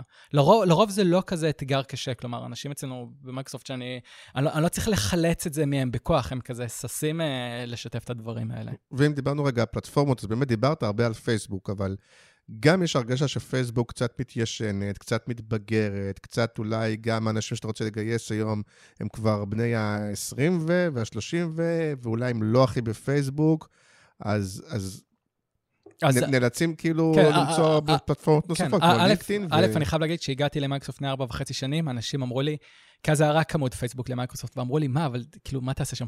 פייסבוק זה רשת מטה, כאילו... כן, פייסבוק זה רשת של סקנים, וברוך השם, אתה יודע, אני בסוף מסתכל על נתוני החשיפה, אז לפחות אצלנו הם קפצו במאות אחוזים עכשיו, אבל זה ברור שפייסבוק זה כבר לא השליט היחיד, בגלל זה אנחנו, גם אגב, ברור שהרבה דברים אתה לא יכול לספר דרך פייסבוק, כי הם פשוט לא מתאימים לפייסבוק.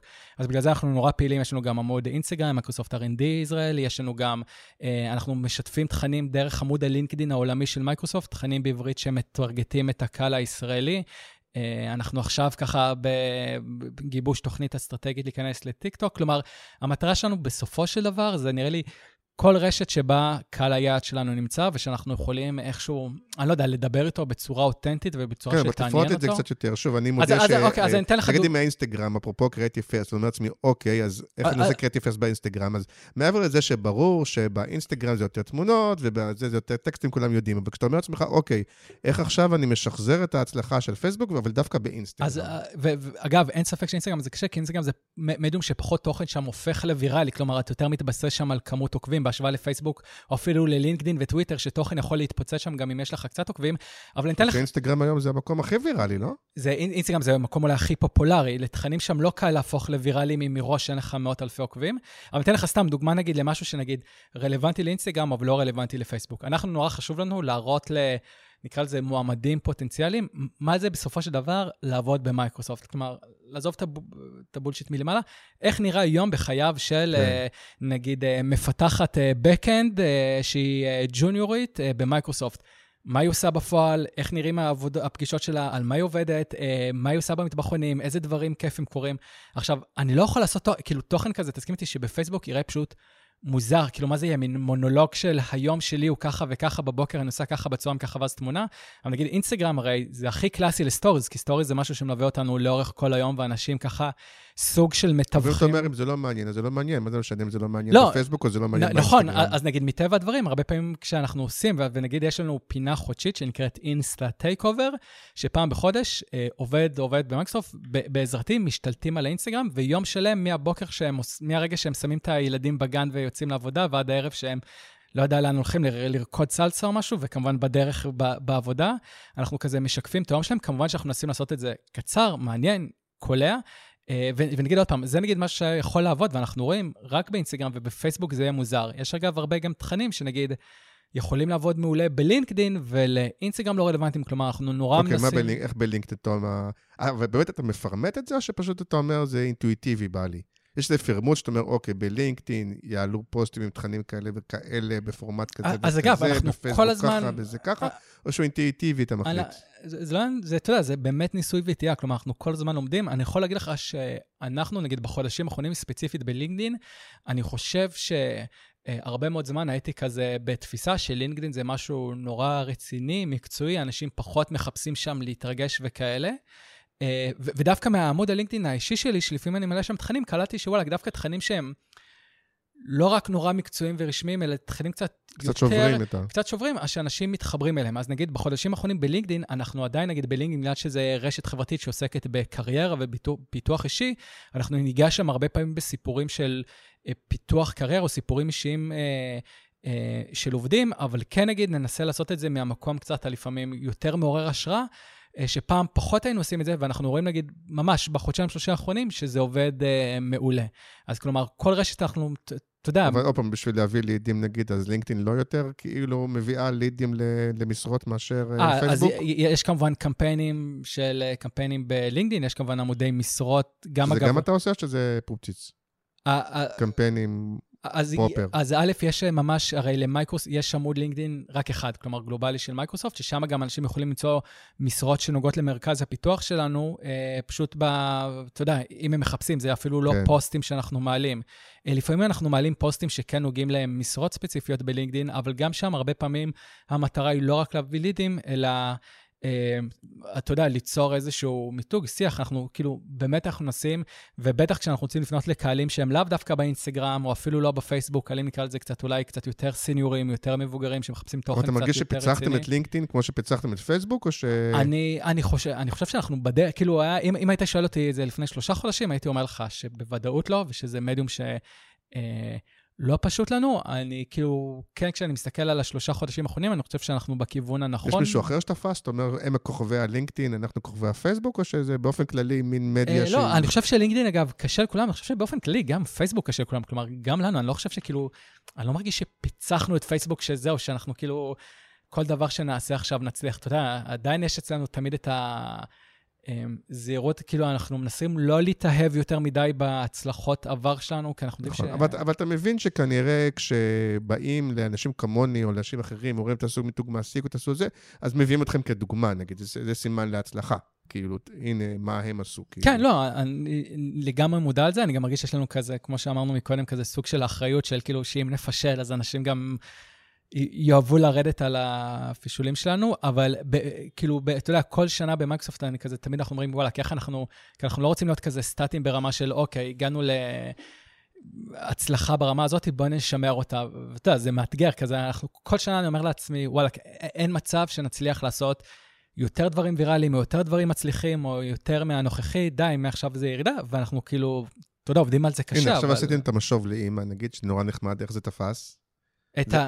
משוב לאמא זה היה ליום האם או ליום ה... זה היה, תאמת זה היה ליום האישה, כי אנחנו עושים הרבה דברים שנוגעים להעצמה נשית, אז דווקא הפעם רצינו לפנות ספציפית לאמהות בטק, שזה סרטון ששירלי הובילה, ואני יכול להגיד שזה תפס, למרות שזה כביכול נקרא לזה סרטון אולי טיפה יותר סחי באופי שלו, זה תפס ממש טוב, כלומר, ודווקא אני חושב שזה מגניב, כי גם נגיד חודשיים לפני כן עשינו סרטון שהוא רובו בערבית, ליום השפה הערבית, אז כלומר, אני חושב שזה נחמד שאנחנו מצליחים לא רק כאילו לשחק אותה, הנה אנחנו מגניבים ואנחנו יודעים לעשות דברים נורא הומוריסטיים, אלא שאנחנו יודעים לפנות, נקרא לזה, לקהלים יותר ספציפיים, או לנושאים שגם יש להם איזשהו... אג'נדה קוראים זה. כן, בדיוק, אג'נדה חברתית.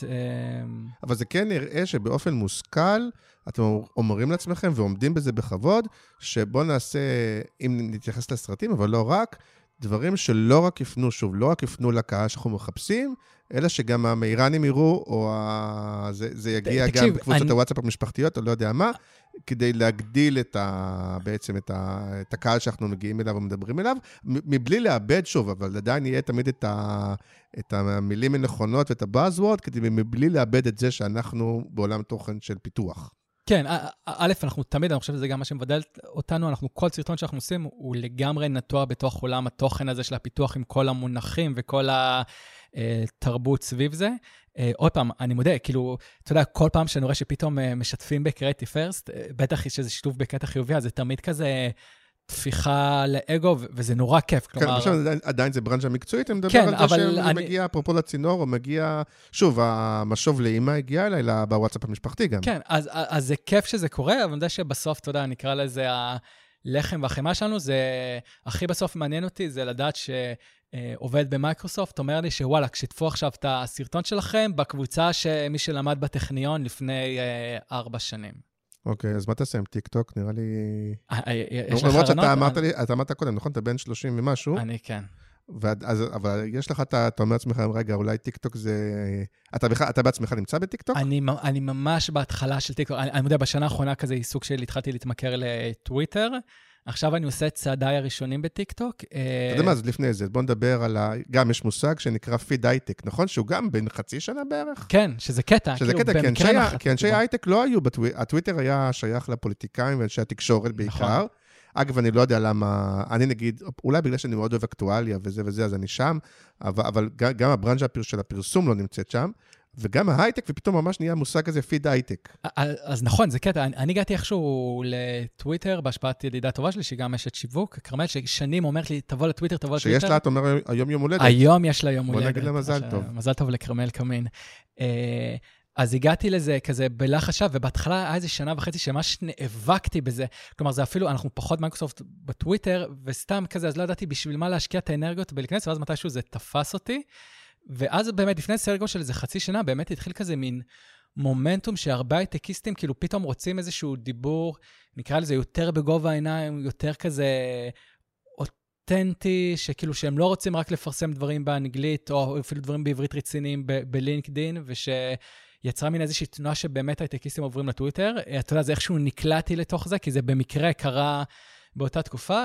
אני מודה שאגב, אני נגיד בתור מייקרוסופט, אני מנסה עכשיו ממש במודע כזה, גם למשוך אנשים מתוך מייקרוסופט, כאילו, אתה יודע, להיות נוכחים בטוויטר. יש נגיד מנהל קבוצת פיתוח אצלנו, בחור מאוד צעיר, שכזה החליט שהוא כזה לפני 1-3 חודשים, שהוא רוצה להיכנס לשם, שזה נראה לו כיף, ובהתחלה כזה, אתה יודע, זה לא הפשוט, ועכשיו הוא כזה מפרסם שם תכנים סופר טכנולוגיים, הכי מקצועיים, אבל באופן באמת מעורר השראה, איך הוא מצליח להוריד למטה נושאים הכי מסובכים בעולמות הטכנולוגיה, וזה הוא משיג שם מלא אינגייג'מנט. כן, זה לא שאנשי הייטק מדברים עכשיו אקטואליה, הם מדברים על נושאי הייטק. הם מדברים הייטק, שזה נראה לי גם מה שכאילו מגניב בזה. על הייטק פרופר, או כמו צרות בהייטק מדברים על התנאים בעבודה? אז גם וגם, אז א', אגב, גם בצרות בהייטק לפעמים מדברים על נושאים מקצועיים, אבל טוויטר מבחינה הזאת זה די דומה, שהם גם מדברים, אתה יודע, על כל המסביב, אבל גם לפעמים הם נוגעים, כלומר, יבוא לשם מנהל מוצר ויגיד, השקנו לפני 2 חודשים מוצר, הוא לא הצליח, הנה 10 תובנות שלי למנהלי מוצר אחרים, מה הסיבות שהדבר הזה נכשל.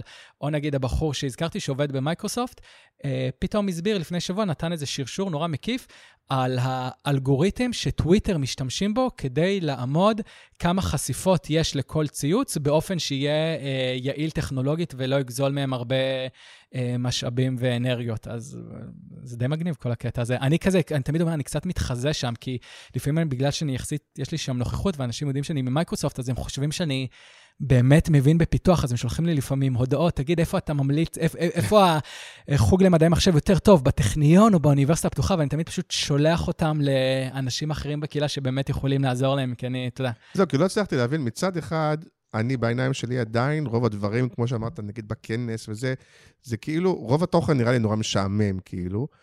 עכשיו, מצד אחד אני כן מבין שאתה כן קצת בעולם התוכן הגיקי וזה באופי וזה, ומצד שני, כאילו, אתה לא למדת פיתוח, אתה לא בזה, אז זה לא נורא משעמם. בסוף אתה לא אומר, בוא, אני צריך לקחת חומר נורא משעמם ולהפוך, אתה באמת מצליח להתלהב בזה? לא, כי שמע, בסופו של דבר זה לא שאני כותב קוד או יודע לכתוב קוד. לא, אבל לדבר על הדברים האלה, שאתה לא אומר, תשמע, תן לי...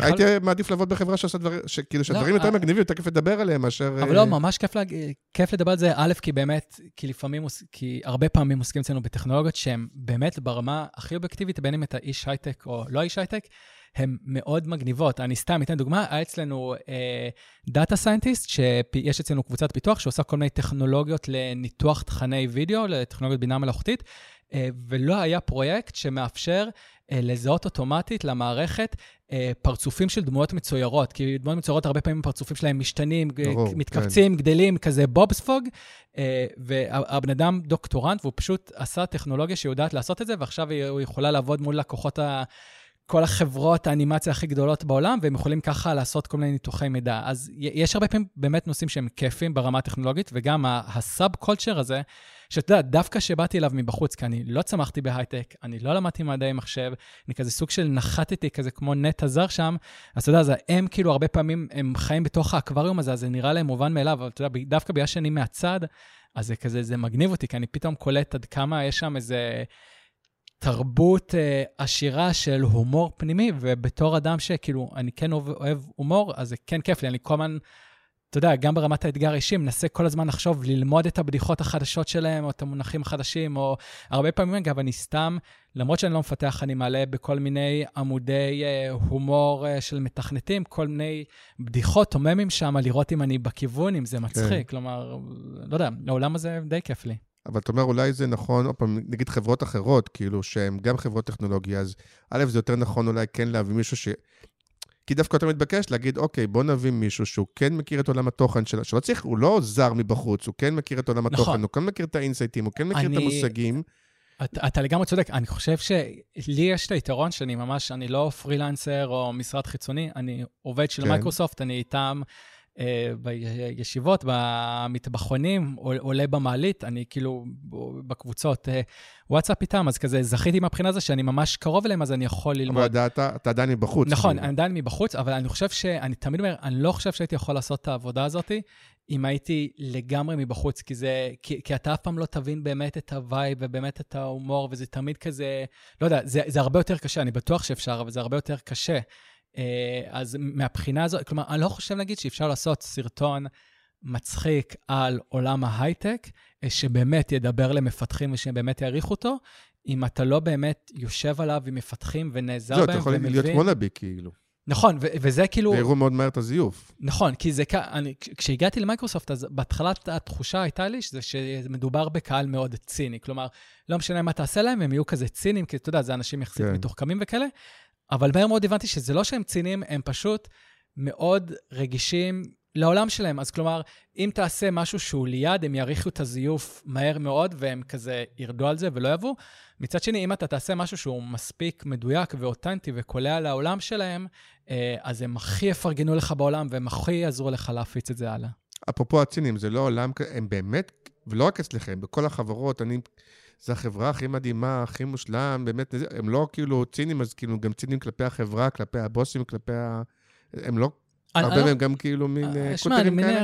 אגב, אני לא חושב שהם קוטרים, פה ושם רואים באמת את הקוטריות יוצאת לה בצרות בהייטק, הרבה פעמים זה גם ברמת ההומור. אני לא חושב שהם צינים, אני חושב, אתה יודע, אני חושב שהם בסופו של דבר אנשים, ככל האנשים, באופן טבעי, הדשא של השכן יותר ירוק, והרבה פעמים כשאתה בתוכו, אתה רואה יותר את המפחות כיף או מפחות. אני חושב, לא יודע, לפחות מהווייבים שאני מקבל, אתה יודע, במייקרוסופט שאני יושב איתם, אני חושב שהם די, אני חושב שבסוף מה שבאמת, אתה יודע, שזה רלוונטי לכל חברת הייטק או סטארט-אפ, מה שבאמת עושה מבחינתם את ההבדל, זה אם הם עובדים על טכנולוגיה מעניינת שעושה אימפקט. כאילו, לא משנה כמה סרטונים מגניבים אני אעשה, הם לא הצטרפו למייקרוסופט, כל עוד הקבוצה עצמה עושה דברים מגניבים שהם מעניין אותם לעשות טכנולוגיה. זה דבר שהם הכי רוצים, אפרופו מה אנשי הייטק רוצים או מפתחים.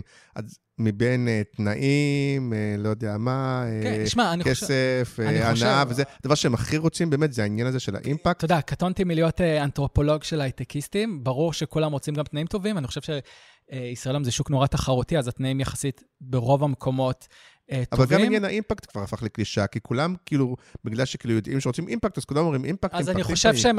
כולל המכללות וכולל הזה, כולם אומרים, אצלנו עושים אימפקט. נכון, אני חושב שהם מספיק אבל אינטליגנטים ומבינים את העולם הזה, כדי לדעת האם סתם מחרטטים אותם וזורקים להם buzzwords כמו אימפקט וסקלים, או האם באמת יש להם אפשרות להשפיע. עכשיו, יש באמת, אתה יודע, ושוב, אני לא אנתרופולוג של מתכנתים, אבל אתה יודע, יש כאלה שבאמת מה שמעניין אותם, זה לכתוב קוד שאחר כך משפיע על מאות מיליוני אנשים, ויש כאלה מה שמעניין אותם, זה דווקא להיות בסביבה טכנולוגית מסוג מסוים, שהיא נורא מגניבה אותם, ואתה יודע, ויש כאלה שמה שמעניין אותם, זה שהמקום עבודה יהיה כמה שיותר היברידי, ולא יישב עליהם, ויכריח אותם לעבוד דווקא מ-9 עד 6. טוב, אז נחזור לשאלה של הטיק-טוק. נתתי לך זמן לחשוב. מה תעשה בטיק-טוק? אנחנו עוד, אנחנו עוד לא לגמרי יודעים, אבל אנחנו מטבע דברים לומדים, אתה יודע, אני חושב... אולי אחת מהשיטה זה להגיד, בוא נביא, אפרופו, להגידו, וואלה, אולי גם בזה אני נטע זר. בוא נביא מישהו שאלוף ביצירת תכנים בטיקטוק. אז א', בטוח, כאילו אנחנו גם, אגב, לא דברנו, אבל נגיד גם בטיקטוק אנחנו לא פוסלים לעשות שיתופי פעולה עם כנראה גם נעשה עם יוצרי טיקטוק, או גם אנשי פרסום שמתמחים בזה. אני שבוע שעבר, נגיד, גייסתי אינטרנט, שאנחנו גם בונים עליה, כי היא באמת קצת יותר, פחות קשישה ממני, ויותר חיה את העולם הזה, אבל אני חושב, כאילו, יותר מהשאלה איזה תכנים בכך נייצר, ובאמת כרגע בשבועות האחרונים, כל מה שאני עושה זה לנסות ללקט תכנים מגניבים מעולמות הטק, בארץ ובעולם, שזה כאילו... אבל אז לך אין שיפוט כזה, כמו שלי לפעמים יש על הסושיאל, שאתה מסתכל ואומר, אוקיי, אני רואה איזה מין תוכן כזה בטיקטוק, אין בזה, כמו שאתה אומר, את הערך שאני יודע להביא את הסיפור הזה, זה סתם איזה, אולי איזה בדיחה דיבילית או איזה זה, אני לא מבין מה יש בזה, ואז אומרים לך, כמו שאומרים לי הרבה פעמים, תקשיב, זה הטיקטוק, ככה זה עובד, מה אתה מבין? א', אני הכי לא מתנסה על זה בעולם, כי אני לא חושב שטיקטוק זה רק טינג'רים ו... לא, ברור שלא, אבל אין דברים שאתה מסתכל ואומר, בוא נתוכן, אני מבין שזה אף, אני לא מבין מה מעניין, מה מגניב, מה... אז אתה יודע, כמו שלנו עם פייסבוק וכמו שלנו עם אינסטגרם ולינקדאין, אנחנו כזה נלמד את זה תוך כדי תנועה וננסה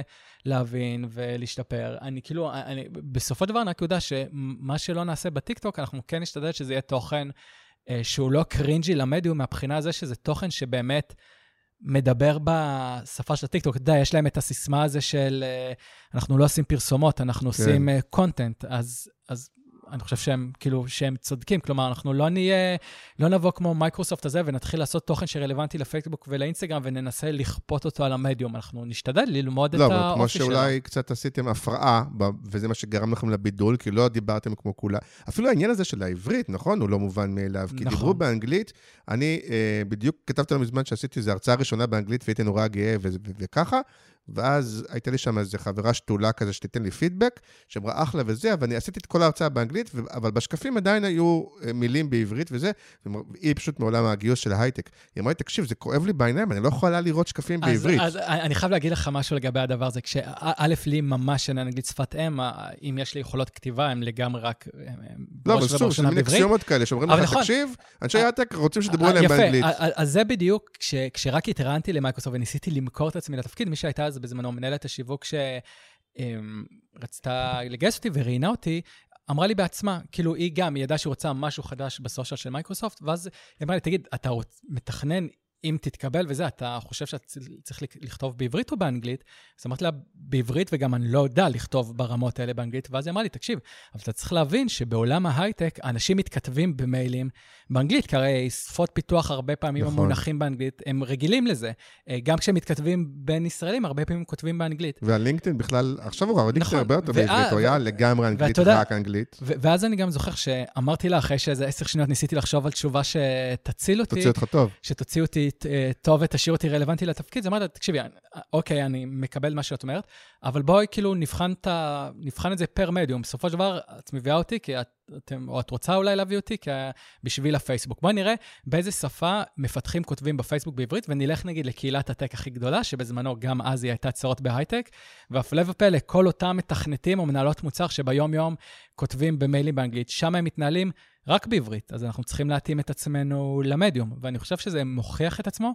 אני חושב שהרבה פעמים בהתחלה התגובות או הביקורות שהייתי מקבל זה שזה נראה לא רציני, שזה כתוב בעברית. אפילו מודעות הדרושים, כן, לא יודע איך זה אצלכם, מודעות הדרושים עדיין כתובות באנגלית. אז אני חייב להגיד לך שגם זה אמרתי, שאני לא חושב שאתה מייצר את הפרסטיג' הרציניות שלך מעצם זה שאתה כותב בשפה מסוימת. אתה מייצר את הרציניות מעצם זה שאתה יוצר מהתוכן. תוכן רציני וקולע ומדויק, ואני לא יודע, עוד פעם, לפחות במדיומים, אגב, גם בלינקדין, לפחות אנחנו כותבים את התוכן, את הפוסטים שאנחנו מעלים שם, אנחנו כותבים בעברית. עכשיו, לפעמים אנחנו כן רותמים לצורך העניין, עובדים נגיד בקמפיינים של חבר מביא חבר, אנחנו מעודדים אותם לשתף תכנים וכאלה, ואז הרבה פעמים זה באנגלית, כי עובד מסוים נגיד ירגיש בלינקדין יותר בנוח לפרסם באנגלית, אבל אנחנו באמת מנסים להתאים את עצמנו כל מדיום פשוט לשפה שמקובלת בו. אוקיי, לסיום תגיד לי רגע ככה, מילה באמת על... אותי פשוט זה מפתיע, בוא נחשוב אם זה טוב או רע, אבל עצם זה שבאמת לא באת מעולם הפרסום, דווקא זה ש... ובצד שני הייתה כאילו באופן אינטואיטיבי, נורא חושב בעיניי כפרסומאי טוב, או כקופירייטר טוב, אז כאילו אנשי פרסום, או אנשי קריאייטיב מפרסום, יש להם יתרון בלבוא לעשות את זה בהייטק, או שיש להם חיסרון כי הם מקובעים באיזה... אני לא חושב שהם מקובעים, אני בטוח שיש... או שאתה אומר כמו אצלך, זה או שיש לך את זה או אין לך את זה, לא, אני גם לא חושב שזה עניין של יש לי את זה, אני לא יודע אם יש לי את זה או אין לי את זה, אני חושב שזה באמת ספציפית, בטח אם מדברים רגע קצת לעולמות שאני יותר עוסק בהם פרסום, שזה טיפה נוגע לעולמות של המיתוג מעסיק, אני לא מתיימר להבין בשיווק בדיסציפלינות, בתחומים אחרים בהייטק. זה אותו דבר. אז אני חושב כאילו שבסופו של דבר, כלומר, הדבר המשמעותי זה לדעת, כלומר, מצד אחד, לדעת שיש לך סקילס מסוים, ושאתה לא צריך לפחד מזה שזה הייטק, אז שכאילו כל הסקילס שלך לא שווים, כלומר, לדעת לתת לעצמך את הקרדיט של יש לי יכולות מסוימות, אבל כן לבוא נורא במוד של למידה, שאתה מתעסק פה בעולם תוכן נורא ספציפי, בעולם תוכן בטח שזה נוגע להייטק, אתה לא יכול סתם כאילו להשליך אוטומטית דברים שעשית בקמפיינים פרסומיים לא יודע, לחברות כימונאיות או לכל מיני ארגונים אחרים, ולהגיד בהייטק זה עבוד, כלומר צריך להיות נורא במוד של למידה. אני עד היום, כלומר אני 4.5 שנים במייקרוסופט, אני כל הזמן מרגיש שאני צריך ללמוד יותר לעומק את העולם הזה, כי נראה לי, לא יודע, לפחות לתחושתי זה המפתח, כלומר זה שאתה מבין מה זה קריאייטיב, או מבין מה זה קופירייטינג, או כל המונחים האלה, זה אחלה, אבל אתה צריך להיות מספיק כאילו איזשהו צניעות בסיסית, להבין שאתה בכל זאת באיזושהי זירה חדשה, ושאתה חייב ללמוד את הזירה הזאת, כי אחרת לא משנה כמה אתה מוכשר, אתה לא תצליח ליצור בתוכן טוב. ובעולם הזה של אתה יודע, שבהייטק, בטח בביקוש, ואנשים שעובדים שנתיים בחברה, ושוב, אתה אולי לא נוח לך עם הביטוי, אבל כאילו ככוכב, כמישהו אתה יודע, אני מתאר לעצמי שיש לו הרבה ביקוש, אז בטח גם מנסים למשוך אותך, רגע, בוא תעבור לחברה אחרת, בוא תעשה גם אצלנו, התנאים, ובכל זאת אתה נשאר 5 שנים במייקרוסופט, זה כאילו, למה? אני אגיד לך, כי, אתה יודע, זה מלא עוד נקודה, כי זה באמת לא, כלומר, אם הצלחנו איכשהו בסושיאל, או מיתוג מעסיק, או לא משנה, או חוויית עובד, או כל הדברים האלה. וגם מיתוג אישי, שיש לך מיתוג אישי כבר. כן, אבל כאילו, אם הצלחנו בעולמות האלה, זה לא רק בגלל האנשים, זה באמת כי אנחנו... שמע, והיה לי פה מזל, כאילו אנחנו בתוך איזה ארגון שבאמת יש בו תרבות ארגונית, שמאפשרת את זה, כלומר, צריך לא מעט אומץ מנכ"לית של מרכז פיתוח נגיד, להבין שאנחנו יוצרים הרבה תכנים שהם לא עוסקים רק במייקרוסופט, כי הרבה מהתכנים שלנו בסושיאל, בין אם זה סרטונים או בין דברים יותר רציניים, הם על העולם שבו אנחנו פועלים, או על כל מיני ערכים שהם קצת יותר גלובליים מאשר רק מייקרוסופט. בכוונה אני קוטע אותך, אבל בא עכשיו מנכ"ל או מנהל שיווק או HR של חברה אחרת, גדולה, יש להם כספים, כמה שרוצים, וכבר יש לך את הקבלות, כבר הבאת את הקבלות, ואומרים לך, תבוא, תעשה את זה אצלי, ויכולים להציע לך מה שנקרא את כל העולם, וכאילו, ואתה אומר, כבר עשיתי קדנציה, אני כבר 5 שנים, מה משאיר אותך? אז א', כי אנחנו כל הזמן, כאילו יש לנו אתגרים חדשים, אנחנו כל הזמן מתרחבים, כלומר, לא הייתה שנה אחת שפשוט מחזרנו את עצמם שנה אחרת, בין אם זה משהו ברמת הרעיונות הקריאטיביים, ובין אם ברמת כמות הרשתות שאנחנו עובדים בה, האימפקט שאנחנו רוצים להשיג, ויש לנו, כאילו, אלף מעניין את האתגר, כלומר, אנחנו באמת תוך 5 שנים, אנחנו רוצים להכפיל את כמות העובדים אצלנו, ומייקרוסופט, כל האנשים זה רק האנשים הכי מוכשרים שיש, אז זה לא טריוויאלי שנצליח למשוך. גם בחברות אחרות הם אנשים מוכשרים, כן, גם שיש אתגרים, תאמין לי. לא, אבל זה באמת אתגר, אז יש גם את האתגר המקצועי, ובית, באמת עובדה שאני נמצא באיזשהו מקום, שיש לו תרבות ארגונית, שאתה יודע, מקומות אחרים יכולים אולי להבטיח הרבה פעמים תנאים או כאלה, אבל אני מניח שאתה גם יודע בעצמך, כאילו תרבות ארגונית זה לא משהו שמישהו, אף אחד לא יכול להבטיח לך תרבות ארגונית. תרבות ארגונית זה משהו שמתעצב עם השנים, ושאו קיים או שלא. נשאלתי במקום אחר, למרות שאני רואה שהשאלה לא נוחה לך. לא, השאלה לא נוחה לי. איך הם, מייקרוסופט, בעצם, אני מניתי עכשיו, המנהל שלך וזה, הייתי אומר, בונה, בטח ירצו לכך, איך, אותך ואחרים, איך מקום כמו מייקרוסופט יודע להשאיר אנשים שאפרופו יש להם מיתוג אישי, פתאום נהיו מוכרים, פתאום מתראיינים בפודקאסטים, פתאום הם כוכבים בטוויטר, ומבינים שכאילו ינסו למשוך אותם, איך מקום כמו מייקרוסופט יכול להשאיר אותך? הוא מצליח להשאיר אותך. אז א', יש לנו קפה ממש ממש טוב, יש לנו בית קפה פנימי, זה אין הרבה מקומות שיכולים להתחרות בזה, ובקצת יותר ברצינות, זה באמת כי יש לנו חופש פעולה עצום, כלומר זה כל כך לא טריוויאלי, אתה יודע, עוד פעם, אנחנו בסוף יודעים מה המטרות, נקרא לזה השיווקיות שאנחנו רוצים להעביר, אבל אתה יודע, היכולת שלי לקום בבוקר, ובאמת, לא עכשיו שינחיתו לי מה לעשות, אלא ליצור בעצמך דברים, זה כאילו, זה לא משהו שאני לוקח מובן מאליו, או משהו שאני חושב שאוטומטית בחברות אחרות יכולות לתת, זה לגמרי לזכות מייקרוסופט, וגם ספציפית, העולם הזה של סושיאל, הוא נורא כיף לי. כלומר, אתה יודע, אני עדיין מתרגש גם אחרי 5 שנים, אתה יודע, יש את הקטע הזה, ואני מלא ידנית תכנים, זה לא, אין לי איזה מערכות. כשאנחנו מפרסמים סרטון, גם סרטון מאסטר שף, אתה כזה לוחץ על פוסט, ויש את הדקה הזה שיש דממה, אין לייקים, אתה כאילו מרגיש כבר, אתה בא לקבור את עצמך, ואז פתאום שאתה רואה כזה נכי לייקים, ואז אנשים שולחים לך בוואטסאפ שלנו את הסרטון, אז זה לא תחושה שאני כזה הפכה לרגילה, ואני אומר כזה, טוב, זה מובן מאליו. כאילו, זה עדיין מרגש לי, עדיין יש איזשהו מקום נורא... איך קוראים לזה שזה ירוץ בוואטסאפ באמת? כי בפייסבוק אני מבין, אבל בוואטסאפ זה כאילו... אתה מתחיל אתה אומר, יש לי את 100 או את השגרירים, והם אמורים ככה, הלאה והלאה ולהריץ, או שמישהו מוריד את זה מהפייסבוק ומתחיל לשלוח. לא, הם משתפים לינקים, זה אמור, גם אני אף פעם לא מבקש מאנשים... לא, יש גם מישהו שמפיצים את הסרט עצמו. אז בדרך כלל, כאילו עוד פעם, הרי כל תוכן שאנחנו עושים, בטח סרטונים או כאלה, אנחנו כזה תמיד חושבים לעצמנו, איזה סיבה יש למישהו שלא עובד במייקרוסופט, למישהו שעובד עכשיו בחברה אחרת, לשלוח את זה לחברים שלו. כלומר, איך אנחנו... לא, זה ברור לי, בוואטסאפ, אבל איך עושים את זה? או שאתה אומר, בוואטסאפ זה לינקים? כי הרבה פעמים גם הסרטים עצמם מפיצים. לא, זה הרבה פעמים פשוט אנשים שולחים לינק לפוסט פייסבוק. אני חייב להגיד לך שיצא לפני כמה חודשים לדבר בקורס קציני מודיעין, איכשהו הזמינו אותי שם לאיזו הרצאה לסושיאל דיגיטל. עכשיו זה חבר'ה שהם גילאי 19-20, ברור לי, הם לא חיים בפייסבוק. ורק שבאתי וכזה, הצגתי את עצמי ואמרתי, אני אמיר, אני עושה סושיאל במייקרוסופט, אז מלא אנשים אומרים, רגע, וזה היה איזה חצי שנה אחרי מאסטר שף, אומרים, רגע, אתה קשור לסרטון מאסטר שף? מגניב, ואז אחר כך שאלתי אותם, איך זה בכלל הגיע לכם, אתם לא שם?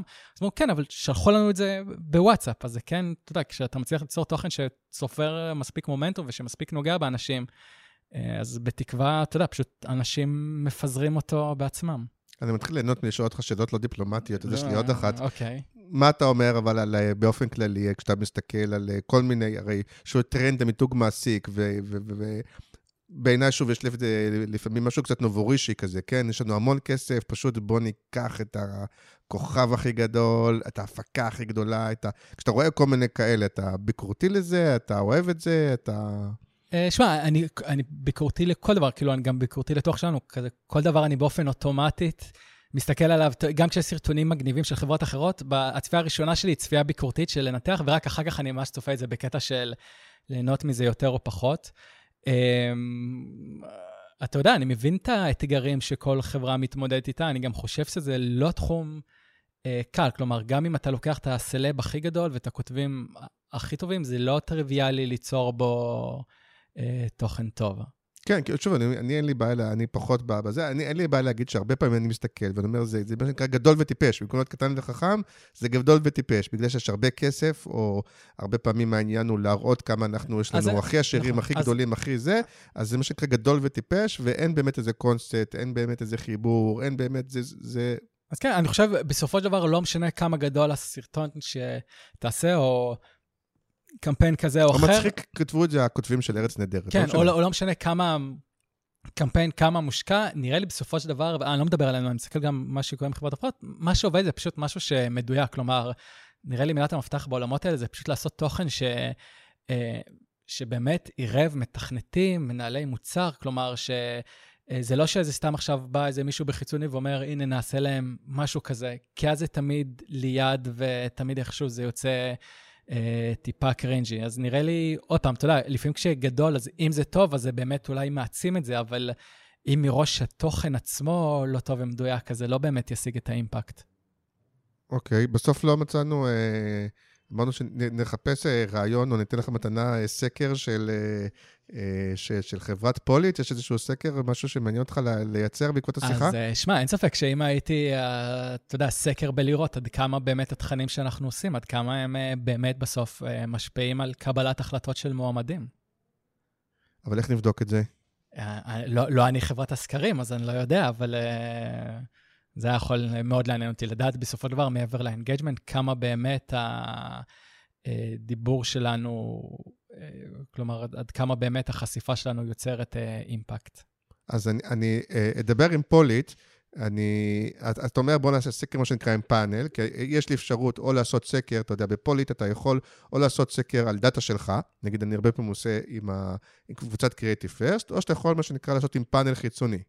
אני צריך לבדוק, אני לא יודע אם יש להם פאנל של אנשי הייטק, אבל אפשר נגיד לפי גילאים וכאלה שיהיו רלוונטיים, ולעשות באמת איזושהי שאלה שאומרת, האם, אתה רוצה על מייקרוסופט או באופן כללי, האם קמפיינים או סרטים מצחיקים או מגניבים של חברות הייטק למיתוג מעסיק, בעצם הם שיקול או גורמים לכם להחליף עבודה, או שאתה רוצה ספציפית על מייקרוסופט. נראה לי מייקרוסופט יהיה קצת קטן, אבל האם הדברים האלה בסוף, כן, בצורה מעבר מתוחכמת, לזה שנהניתם וזה, האם זה גם גרם לך לשקול, אז נעשה את זה, ותדע לך שבאמת מה אתם עושים דרך אגב מחקרים וכאלה? כי בהתחלה מכרתי לך אתה כבר סגור, עושה קמפיין ברדיו, נכון? אז עכשיו, אם אתם עושים סקרים, אז באמת מה שטוב בפוליט, זה שזה נורא מה שנקרא בשימוש עצמי, כן? כלומר, אתה כותב את הסקר לבד, או יכול עוד פעם עם המחלקת מחקר שלהם, מעלה את זה בעצמך, אתה גם אוהב לעשות דברים בעצמך, מעלה את זה בעצמך, זה נשלח או לפאנל בחרת או לדאטה שלך, מקבל את זה, כן, נורא מהר, נורא קל, ואני ממש תשמע ערוץ הקניות, נורא מהר, נורא קל, זה לא מלכלך, אפשר לשים את זה, באמת אין לזה, לא בזבז מקום בבית, ונגיד תודה לפוליט, מערכת הסקרים לשימוש עצמי, המאפשרת לייצר סקר אונליין תוך מספר דקות, ולקבל תוצאות בזמן אמת ובמחיר אטרקטיבי. אז רוצו לקנות. זהו, לא דיברנו בכלל על הסיפור האישי שלך, ואנחנו כבר בשעה וחצי. וואה, זמן עבר מעט שנהנים. בצורות בהייטק יש קצת על הסיפור שלך גם? כן, לגמרי. כן, נפרגן להם. בטח. אז חפשו גם את אמיר ברקול בפודקאסט של צורות בהייטק, ואמיר הוא גם נמצא בקבוצת Creative First. לגמרי, אז אל תלכלכו עליי שם, כי אני רואה כל דבר כשאתם כותבים. הוא רואה כל דבר גם כשהוא לא צריך לראות, וגם נגיד, וזה לאחריותך, שכל מיני 10 סרטונים והדברים שדיברנו פה, וואי, לא דיברנו על הסוודר. הזכרתי את זה באחד הפרקים האחרונים, אתה יודע? נכון, הזכרתי, והיא לא הכירה. למי זה היה? אני חושב שזה היה משרד ה-PR שעבד עם זרוע המחירות של מייקרוסופט, אז יכול להיות שהם... זה לא מאצלכם הסוודרים? לא, הסוודרים כן, מי שאתה ראיינת. אוקיי, נכון, שזה נגיד, כאילו זה גם לפעמים מתנות כאלה, ואני מבקש להיכנס מיידית בובות של חזי לפלסיאן, מי שמכיר. מוכר לי. זה דמות וירטואלית, אושיית טק וירטואלית פיקטיבית, שעשינו איתה איזושהי... לא, זה קפץ לי לראש, לא נעים לי להגיד, יש את האחים הפדופילים, הם גם נקראים חלזיין, פלסיאן. איך נכנסים לרשימות האלה של אנשים שמקבלים את הסוודרים, אני רוצה לדעת. כלומר, לא אני רוצה לדעת, אנשים שמקשיבים רוצים לדעת. אני לא אגלה את הסוד, כי אז כאילו אני צריך לייצר עוד סוודרים. זה כמו להיכנס לרשימה של רני רב ליום העצמאות. בדיוק. טוב, אז יש עוד 3 שנשארו פתוחות. תודה רבה על הזמן, כל הכבוד על העבודה היפה. תודה רבה, ותודה על ההזמנה, היה ממש כיף. כולם הפחידו אותי, אבל הייתה דווקא בן אדם מאוד סימפטי, מסתבר. בפנים מול פנים אני מאוד סימפטי, רק ברשת איכשהו יש לי שם כזה של, אתה יודע, לא יודע. תודה. יאללה ביי. יאללה ביי. רדיו